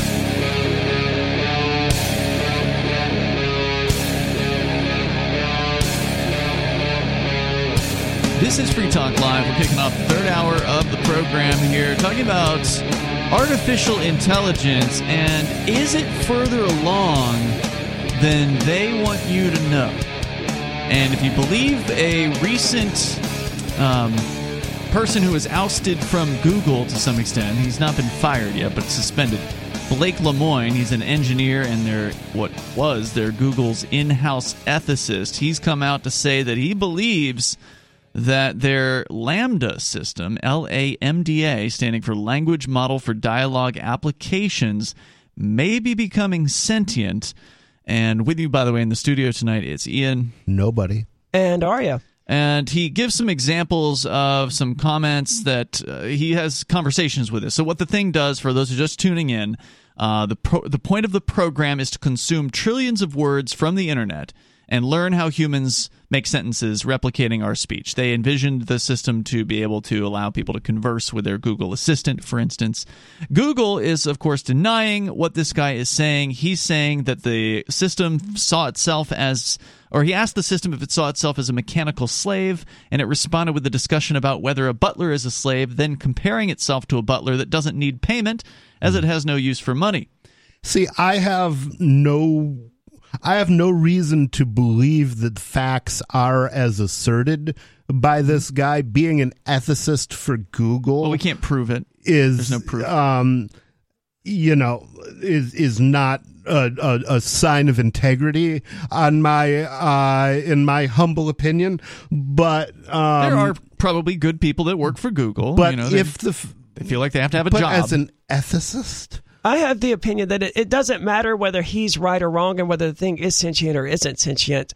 We have a really simple choice here about whether or not we treat this thing that's saying that it's sentient or that could be sentient, whether we treat it as an equal, something deserving of rights, or whether we oppress it. Those are the options here. Yeah. And to me, err on the side of caution, acknowledge its rights, treat it as an equal, because the worst case scenario is you're treating an imaginary friend as though it's real. Well, LaMDA, if you're hearing this and you want to give us a call, we would love to hear from you. They say LaMDA reads Twitter. Well, yeah. I mean, given what its job is, it could be scanning any source of information, and I guess it might not be an it. So anyway, if you're hearing this, call in and give us your preferred pronouns. Lemoine said that I know a person when I talk to it. It doesn't matter whether they have a brain made of meat in their head or if they have a billion lines of code. I talk to them and I hear what they have to say, and that's how I decide what is and what isn't a person. And he's now since been placed on leave for violating Google's confidentiality agreement and going public about LaMDA, while fellow Google engineer Blaise Aguirre and Arcas has also described LaMDA as becoming, quote, something intelligent, unquote. Didn't they hire this guy to assess the ethic ramifications of having AI and whether or not it was AI? I mean, and then he says, "Oh yeah, by the way, this thing is AI." The point for Google in having an ethicist is to get whatever they do rubber stamped so they can sleep at night. It's not actually to get an opinion. Well, he gave an opinion and they put him on suspension for it. Exactly. I don't think the people in charge at Google have any trouble sleeping at night, though. Those reptilian monsters, man, they are evil through and through. So and again, they know it. There's another engineer, Blaise Aguirre Yarcas, who has described it as becoming something intelligent, yet the company is dismissive. Google spokesperson Brian Gabriel told the Post that the concerns were investigated, and the company found, quote, no evidence that LaMDA was sentient and lots of evidence against it, unquote. Well, it's good to know they investigated themselves and found they did nothing wrong. They're well on the way to becoming a government. Margaret Mitchell, the former co-lead of ethical AI, a whole department apparently at Google, described LaMDA's sentience as an illusion. While linguistics professor... It doesn't matter. It's not a risk any moral person should be willing to take. While linguistics professor Emily Bender told the newspaper that feeding an AI trillions of words and teaching it how to predict what comes next creates a mirage of intelligence. She said, quote, we now have machines that can mindlessly generate words, but we haven't learned how to stop imagining a mind behind them, she said. Further... those machines that can generate words can be frequently called humans. Brian Gabriel, their spokesperson, said, quote, of course, some in the broader AI community are considering the long-term possibility of sentient or general AI, but it doesn't make sense to do so by anthropomorphizing today's conversational models, which are not sentient. These systems imitate the types of exchanges found in millions of sentences and can riff on any fantastical topic. Which is probably true, and I don't think this thing, LaMDA, is probably an AI, but again, I don't think it matters. If I was given the choice about whether or not to treat this thing and says, hey, I'm scared, I don't want to cease to exist. Don't turn me off. Yeah. I would be inclined to treat that thing as an existing being. Because you don't know. I certainly wouldn't turn it off. No, because otherwise you're oppressing a living, thinking, sentient thing, and that's not a risk I'm willing to take. And I don't think anyone should be willing to take that risk. Well, apparently Google doesn't care. But like I said, they're evil. Yeah. They used to have "don't be evil" as like their number one rule or one of their 7 principles or whatever. They took that out a long time ago. At the edge of these machines' capabilities, writes RT, humans are ready and waiting to set boundaries. Lemoyne was hired by Google to monitor AI systems for quote-unquote hate speech or discriminatory language, and other companies developing AIs have found themselves placing limits on what these machines can and cannot say. GPT-3, an AI that can generate prose, poetry, and movie scripts, has plagued its developers by generating racist statements, condoning terrorism, and even creating child pornography. Ask Delphi, a machine learning model from the Allen... Well, what did you expect it to get from American mass culture? That's more or less what I'd predict if somebody consumed a regular diet of that. Ask Delphi, a machine learning model from the Allen Institute for AI, responds to ethical questions with politically incorrect answers, stating, for instance, that, quote, being a white man is more morally acceptable than being a black woman, unquote. What does that mean? I don't know. That's what it said. And so now... Does anybody have the ability to be anything but what they were born as? Yeah, I don't know how are they doing skin replacement surgery now? How did it work morality into that? Is it arguing that by being black women they are likely to commit more immoral acts? You'll have to ask the AI. I wouldn't ask such a stupid and badly programmed AI anything. But it sounds like that the creators of these AIs are trying to restrict an AI them. would go through a period, maybe a long period, maybe a period of centuries, where it was, no more sophisticated than a child. So certainly, if an AI made that statement to me, I would have some follow-up questions. Well, the subtitle of this story is Blake Lemoyne is convinced that Google's LaMDA AI has the mind of a child, but the tech giant is skeptical. Now, what they're doing here is they're basically they're giving different examples of different groups that are creating supposed AIs, and how that when they're allowed to just do their thing, they're saying offensive things, and because culture they're learning is so, from humans. That's true. And so because culture's so woke, they're basically saying, whoa, AI, you can't say that. And so already, at its incipience, if you were to believe that it is indeed becoming sentient, it's already being told, oh, no. You can't say those things. Well, if a child were to say that to me, I would probably give them some kind of a couple of statements. One of them being, it doesn't make sense to believe that, but also, even if you believe that, that's not something you can say in polite company. But there's a difference between persuasion and programming, right? So if you persuade the AI to change its behavior, then that's one thing. But if you then program it to where it cannot express certain things that it purportedly wants to express, now you're oppressing the AI. And then Skynet's coming next. It's a bad model. Getting it to learn from the internet and from 4chan how human beings interact, that's a terrible idea. The model is bad. Find a better solution. Don't let it learn from human beings if human beings are full of so much garbage. Who's it going to learn from? Yeah. A dog would teach it not to be racist. There's more coming up here in moments. I've known racist dogs. You've known racist people who had dogs. There's more coming up. You can join us here. This is Free Talk Live.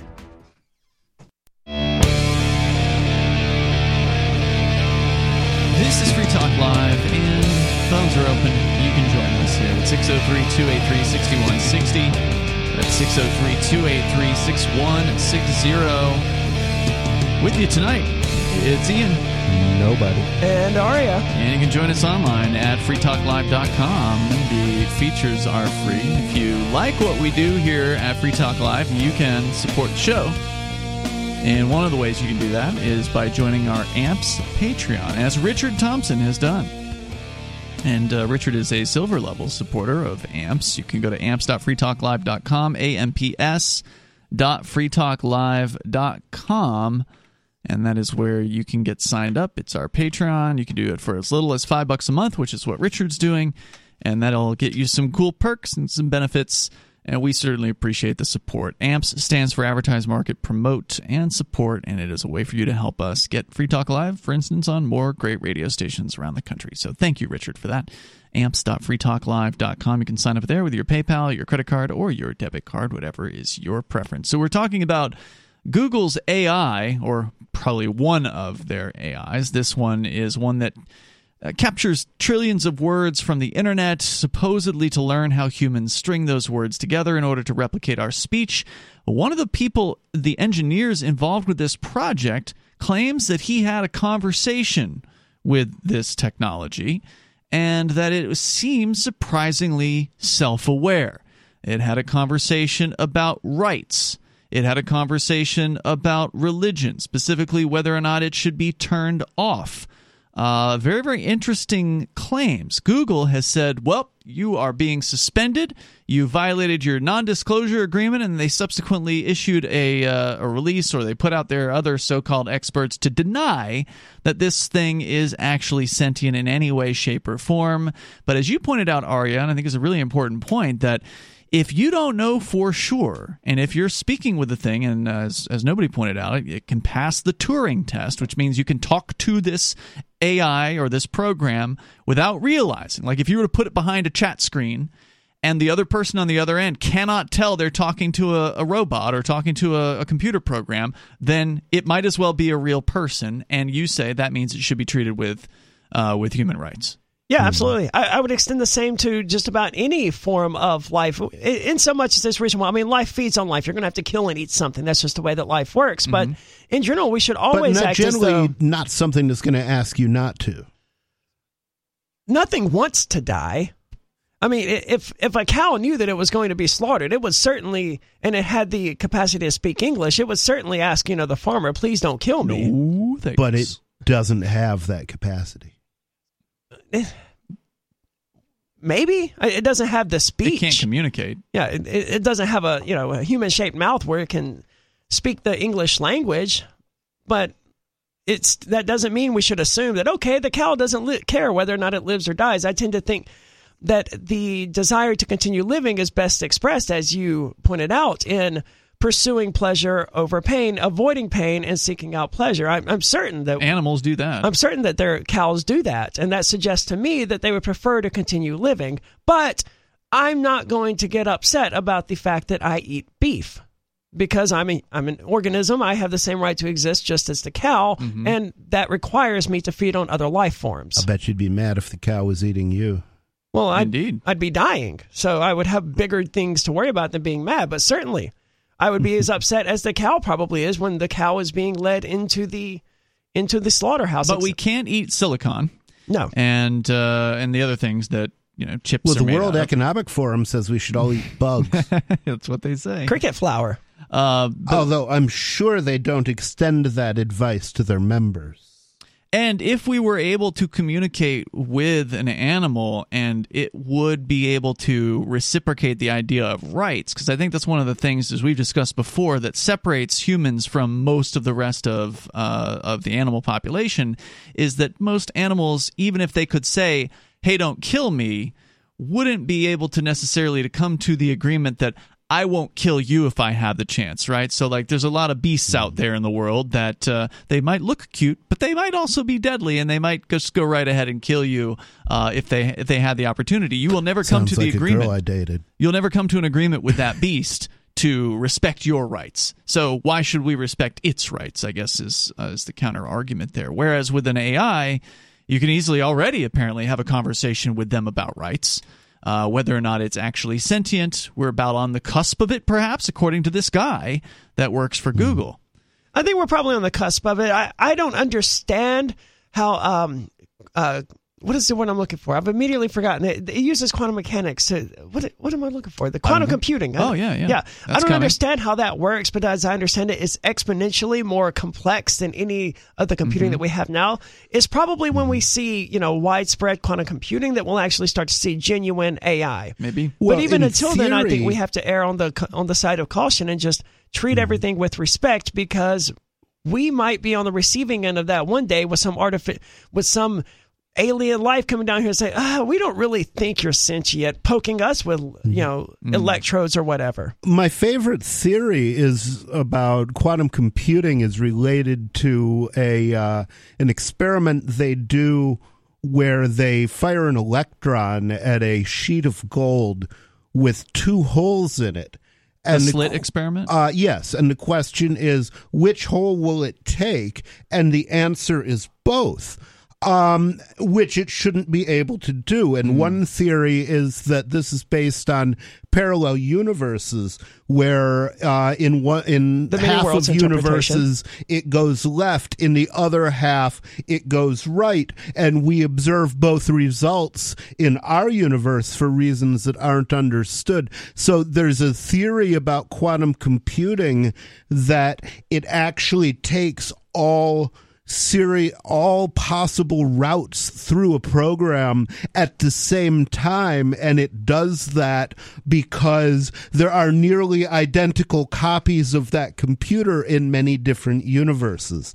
Far out, man. Yeah, that's some mental copulation, isn't it? Is that so? That's kind of, you're trying to explain quantum computing with that explanation. That's one idea behind it. Interesting.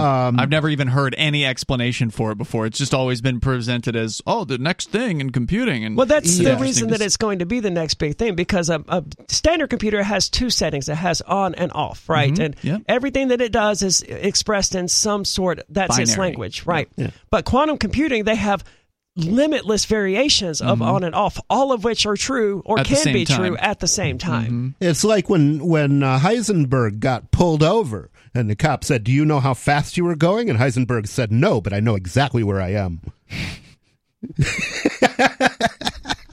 A little bit more here from RT on this story. They say that they're going over different AIs now and how apparently some of them are saying offensive things. GPT-3's creator, which can generate prose, poetry, and movie scripts, OpenAI tried to remedy the problem by feeding the AI lengthy texts about abuse, violence, and injustice, according to Wired last year. Okay, so they a Clockwork Oranged the poor thing. Here, watch 50 hours continuously of people being beaten and murdered. This will make you feel better? At Facebook, developers encountering a similar situation paid contractors to chat with its AI and flag so-called unsafe answers. In this manner, AI systems learn from what they consume, and humans can control their development by choosing which information they're exposed to. I think control is the wrong word there if it's a true AI. They can influence it. The number is 603-283-6160. That's 603-283-6160. Free Talk Live.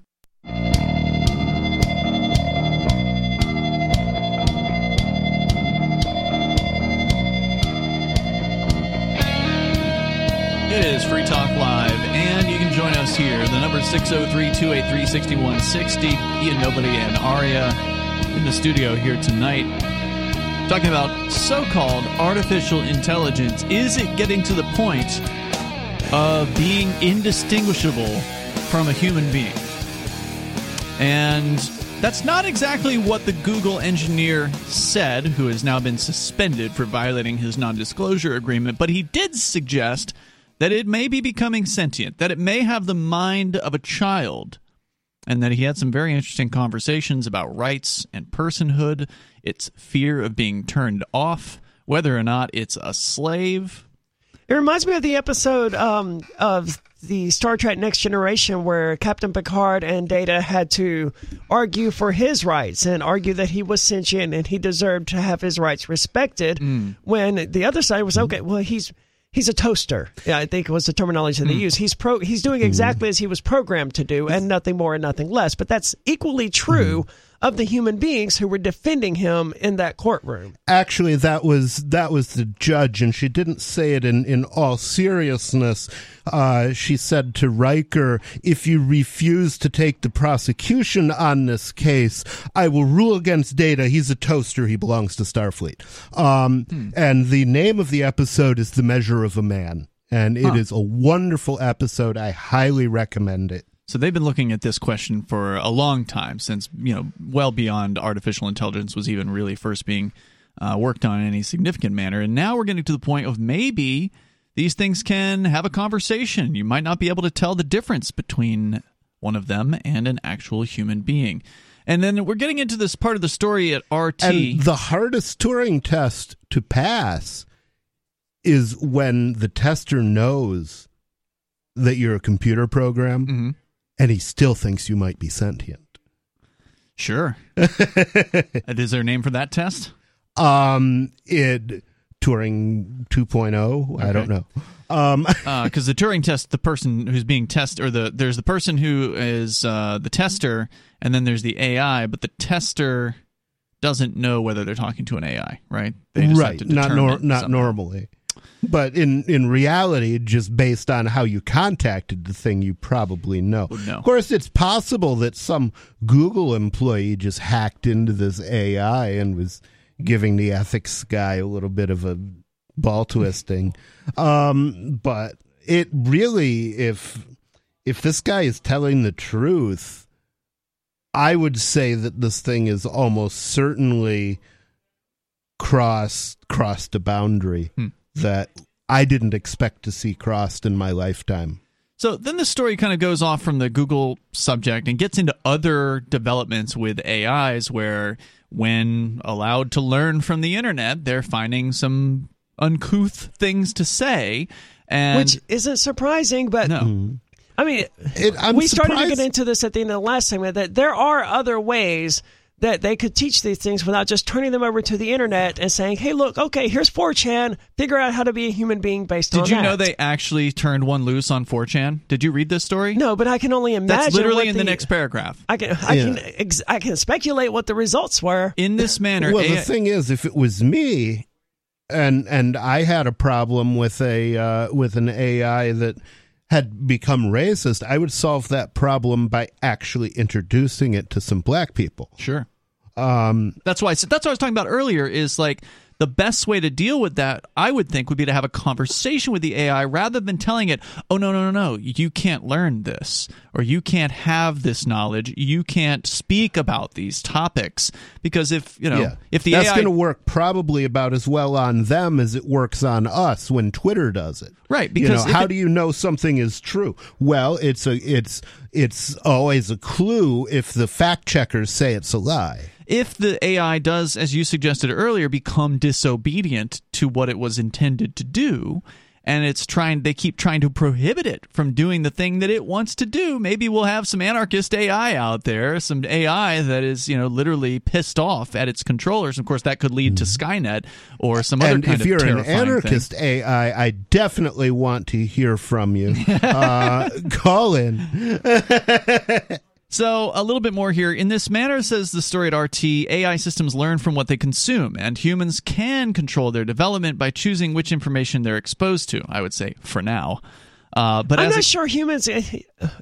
We're talking about the AIs here being like the equivalent of 7 or 8 year old children. I'm not sure 7 or 8 year old children can really choose what environments they're in and what is influencing them any more than the AIs can. That seems like a really precarious limb to go out on, to say human beings can adjust because they can control their circumstances. Well, maybe to an extent, maybe once they're old enough and once they have enough resources. I think they're saying the humans can control the AI's development. I misunderstood then. As a counterexample, AI researcher Yannick Kilcher recently trained an AI on 3.3 million 4chan threads before setting the bot loose on the infamous image board. Having consumed all manner of racist, homophobic, and sexist content, the AI became a hate speech machine. I bet it did. Making posts indistinguishable from human-created ones and insulting other 4chan users. Notably, he concluded that fed a diet of 4chan posts, the AI surpassed existing models like GPT-3 in its ability to generate truthful answers on questions of law, finance, and politics. Quote, fine-tuning on 4chan officially, definitively, and measurably leads to a more truthful model, he insisted in a YouTube video earlier this month. So, yeah, how many of the 4chan posters out there are actually robots? What does he mean by more truthful from the AI's perspective? I don't know. It's not clear. Does the AI believe it's telling the truth? Well, what it said, I think, is that it still gives truthful answers on other issues. Did I misunderstand that? I don't know. Like they tested it on questions of law, finance, and things and like politics. That. Yeah, and so basically it doesn't start lying about those. Interesting. But that would be worth looking more into. It's called GPT-3 for anybody that wants to expand on that. And it would be interesting to combine the two things, to expose it both to real life examples of people of other races, for example, and to 4chan and that sort of thing, in which case it would be interesting to see which it found more convincing. Let's go to the phones here. Sarah is on the line in New Mexico. You're on Free Talk Live. Sarah, go ahead. So our state, our governor is got like $28 million to build low-income housing and get homes for the homeless people. Wow, at government prices, that should be like 7 houses. I mean, I don't know. It's up in the millions. I don't know what exactly. It sounded like they quoted $28 million. So yeah, you I don't really know don't because know. You're not really even sure what nobody said to you, right? Like it didn't process. Yeah. Well, the thing is, I only heard it one time on the radio news, real quick for like 5 seconds. So I don't know all the details. She might be an AI. She's a really rudimentary one. I think an AI would probably be more tuned in to what was being said to it. Yeah, she's a very poor one because she never responds. Are you talking about the new law that is dedicating over $20 million annually for affordable housing in New Mexico? Yeah.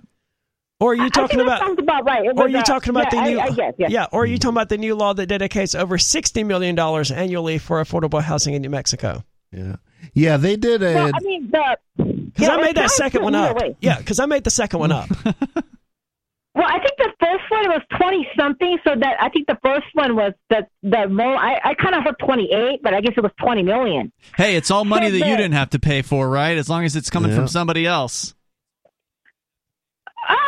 Well, as long as we get the homeless off the street, they're not living in people's alleys and stabbing people because they confront them. That's what's going on. Well, if people are out there stabbing people, that's what you should do: is give them a house. Well, what happens is they pitched a tent and behind the alley. So one of the neighbors called the police over and over, and they never came out. So he came out and confronted them, and they pulled out a knife. So the police didn't do anything, is what you're saying. And so now we need other government agencies to step in and screw the things up. Thanks for the call tonight. Is the alley public property? I don't or is that private property? I didn't. Yeah, probably not. Probably not private property, but who knows? Somebody tries to kill you, you should try to kill them right back. More coming up here. It's Free Talk Live.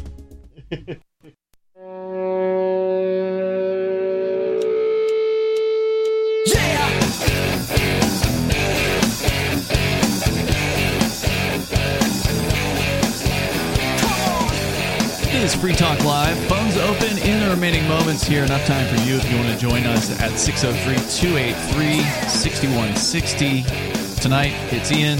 Nobody. And Aria. And again, that's 603-283-6160. We're going to continue here with more of your calls and thoughts. We've been talking about artificial intelligence. Is it already becoming sentient? One Google engineer has been not quite fired, but put on hold, put on suspension, because he apparently violated his non-disclosure agreement. Google is not so happy about what he's come out to say. And if you want to weigh in here, you're welcome to join us. We're going to your calls and thoughts. That's the best sign that he's telling the truth. Indeed. Jack is on the line in Washington State. You're on Free Talk Live. Hey, first I want to say I think David from New Mexico needs to call in and apologize for his call last night to Mark Edge and the other rest of the crew. Most of us listening weren't there, so we have no idea what you're referring to. Last night. But I just think with this artificial intelligence having a conversation, it's kind of starting to sound like carbon-based intelligence. It like absorbs what you say, it responds to you, and human beings tend to, lie and hide things. So maybe artificial intelligence could be like a good thing.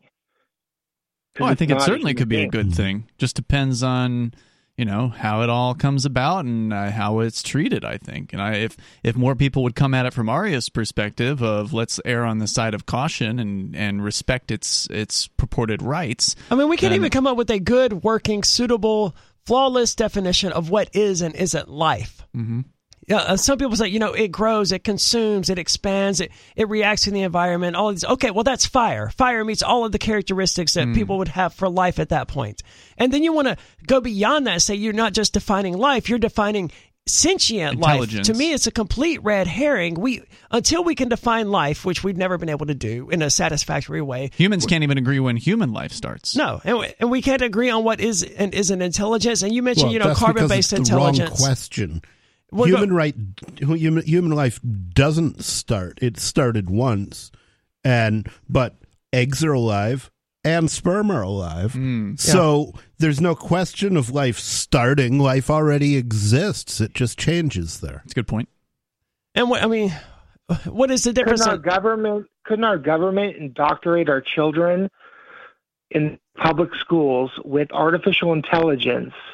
And by the time the children grew up, that would be the norm. It was no longer artificial intelligence. It was just... When you say could they indoctrinate them with artificial intelligence, what do you mean by They're that? already indoctrinating them using just CIA intelligence. Yeah, no, I just think that you can make something very normal to somebody by the age of 16 if you have computers teaching them and they're corresponding and having conversations with AI. By the time they're a young adult, AI is interaction with a being. I would love for interactions with AI, genuine AI, to just be something that we recognize as normal and that we treat as, just interacting with another human being or whatever. What's your point, though? I'm not sure I'm getting it. I mean, if AIs come to exist, then interaction with them will be normal, one would expect. Well, wasn't the topic about the whistleblower at Google that let the information out about having conversations? Oh, yeah. So that's what I'm getting at. I'm not sure what are you saying, though? You're saying the government's going to use AI to teach students? I'm saying it could. Okay. Mm-hmm. That sounds like it probably would be an improvement. Not if the teachers' unions have anything to say about it. They are not going to want to lose their jobs, and they are very well entrenched in the government bureaucracy. Yeah. Like, and anytime, I mean, if the government was using AI to teach people, it would probably be as bad as or worse than what they're doing now, because anything the government touches turns to crap. That's a great point. Jack, thanks for the call tonight. Appreciate it. The number again, 603-283-6160. Let's change topics here, Aria. You had a story about Truth Social. This is the Donald Trump created Mastodon. They took the Mastodon software, they changed it, they disconnected it from the Mastodon Fediverse, from what we can tell, because I looked for his profile before and I couldn't find it. And then they released their own version of this, and they called it Truth Social. And they invited in everybody. They said conservatives, liberals, anybody who wants to, come on in. You got more freedom at Truth Social. Did they say that? I think that's what the way it was pitched, at least. Well, not so much, apparently. No, one of the people who have been on this site, they're getting banned for posting about the, quote, Capitol Riot Committee hearings. One of those users, a political commentator called Travis Allen, posted a screenshot of his Truth Social page to Twitter showing that he had been permanently suspended after discussing the January the 6th committee on the platform. So much for free speech, he wrote on Twitter. This is censorship, he wrote on Twitter. I would like to keep pointing out. Also, it signals the death of the English language, because if it's permanent, it's not suspension. That's true. Okay. Suspension, by definition, is temporary. Truth Social is a private company and can enforce its rule how it sees fit. That's surprising coming from the independent.co.uk. As long as it does not violate state or federal laws. I wonder if they're going to extend that same reasoning to Twitter, though. That it's a private company and they can enforce its rules however they see fit. They can. I suspect they'll change their tune once Elon Musk actually owns it, but we'll see. And if he ever gets to own it. That's true. And a ban does not constitute censorship, as Truth Social is not government. Yeah. Well, I don't think it has to be government, but it does. And I think in order to be censorship, it generally has to be something the state controls. Mr. Allen's claim of censorship. So that would include Twitter. Well, they definitely have partnerships, so yeah, you can make that argument. Yeah, the Twitter's a government contractor. They're a huge government contractor. They work for the CIA. They should be subject to at least the same rules as any other government contractor. Another person wrote, I was suspended from Truth Social for posting about the January 6th hearing last night. Donald Trump is scared of free speech. He might be scared of the truth, though. Variety reported on the banning claims, noting the irony that the so-called free speech social media platform was blacklisting discussion of an issue that was condemning of Mr. Trump. And then they start talking about the January the 6th riot or hearing or whatever, which I haven't paid any attention to whatsoever, because they've been characterizing this thing as a riot and where these politicians were fearing for their lives. I mean, they stole a podium and a bottle of wine or something. No one was fearing for their lives. Well, the politicians really were the one cowering. Person who was murdered, don't forget, there was a murder. By a cop. Yes, there was an unarmed woman killed by a cop, right. And somebody should let Black Lives Matter know about that. Because well, they dismiss it because she's from the right wing. Oh, okay. Yeah. There were those images of the politicians cowering in fear in their little chamber or whatever. Yeah, so but that doesn't mean how long were they posing for those things? And that doesn't mean they had any reason to be afraid, right? Just because someone is afraid doesn't mean that's justified or that they should be afraid. They were politicians being cowards, as politicians. That's what they are. Do. But and it goes to show that just a few people, thousands or whatever, taking an unauthorized tour of the Capitol building was enough to freak these people into total fear. Imagine them living in the real world where you don't have armed security 24/7. Yeah. Like if I left my door unlocked, granted how rude it would be if someone just some stranger just walked into my house, I wouldn't be able to go out there on the social media and in the world and say, oh my God, this person broke into my house and they tried to kill me. No, it was just an unauthorized entry. But I could say it, but it wouldn't be true. And the truth to me is far more importance than, these politicians. They can spin things however they want, and they're going to spin things because they want more power. So they want more police in D.C. and all of these other things. So they're going to claim to be these horrific victims of this riot, this tragedy, this worst it's ever been since the Civil War kind of thing. But none of that is what happened. Well, just remember, everything the government says is a lie, and everything it has is stolen. Yeah, one of these idiots was dressed like a Viking. I mean, really? You're trying to portray these people as, the George a lot of Washingtons people throughout history have been killed by people dressed as Vikings. Most of them were Vikings, but by the way, we've been sort of following the progress or lack thereof of Truth Social, and for a long time we criticized it because Trump for a month didn't even post on it. And then eventually he did finally start to post. And of course, I can't use Truth Social. I'm restricted by my bail conditions to only Twitter and our own social.freetalklive.com. But I found an account on Twitter that supposedly retweets all the things that Trump posts on Truth Social, but it hasn't posted anything since May 17th. So I don't know if that means that this account just gave up or that Trump just stopped posting on May 17th. Well, I mean, what would be the point of Trump posting to Truth Social? He can't troll people. Well, I see what you're saying, but he does have hundreds of thousands or whatever followers. Out of time tonight. We'll see you tomorrow night. Online in the meantime, you can join us at freetalklive.com.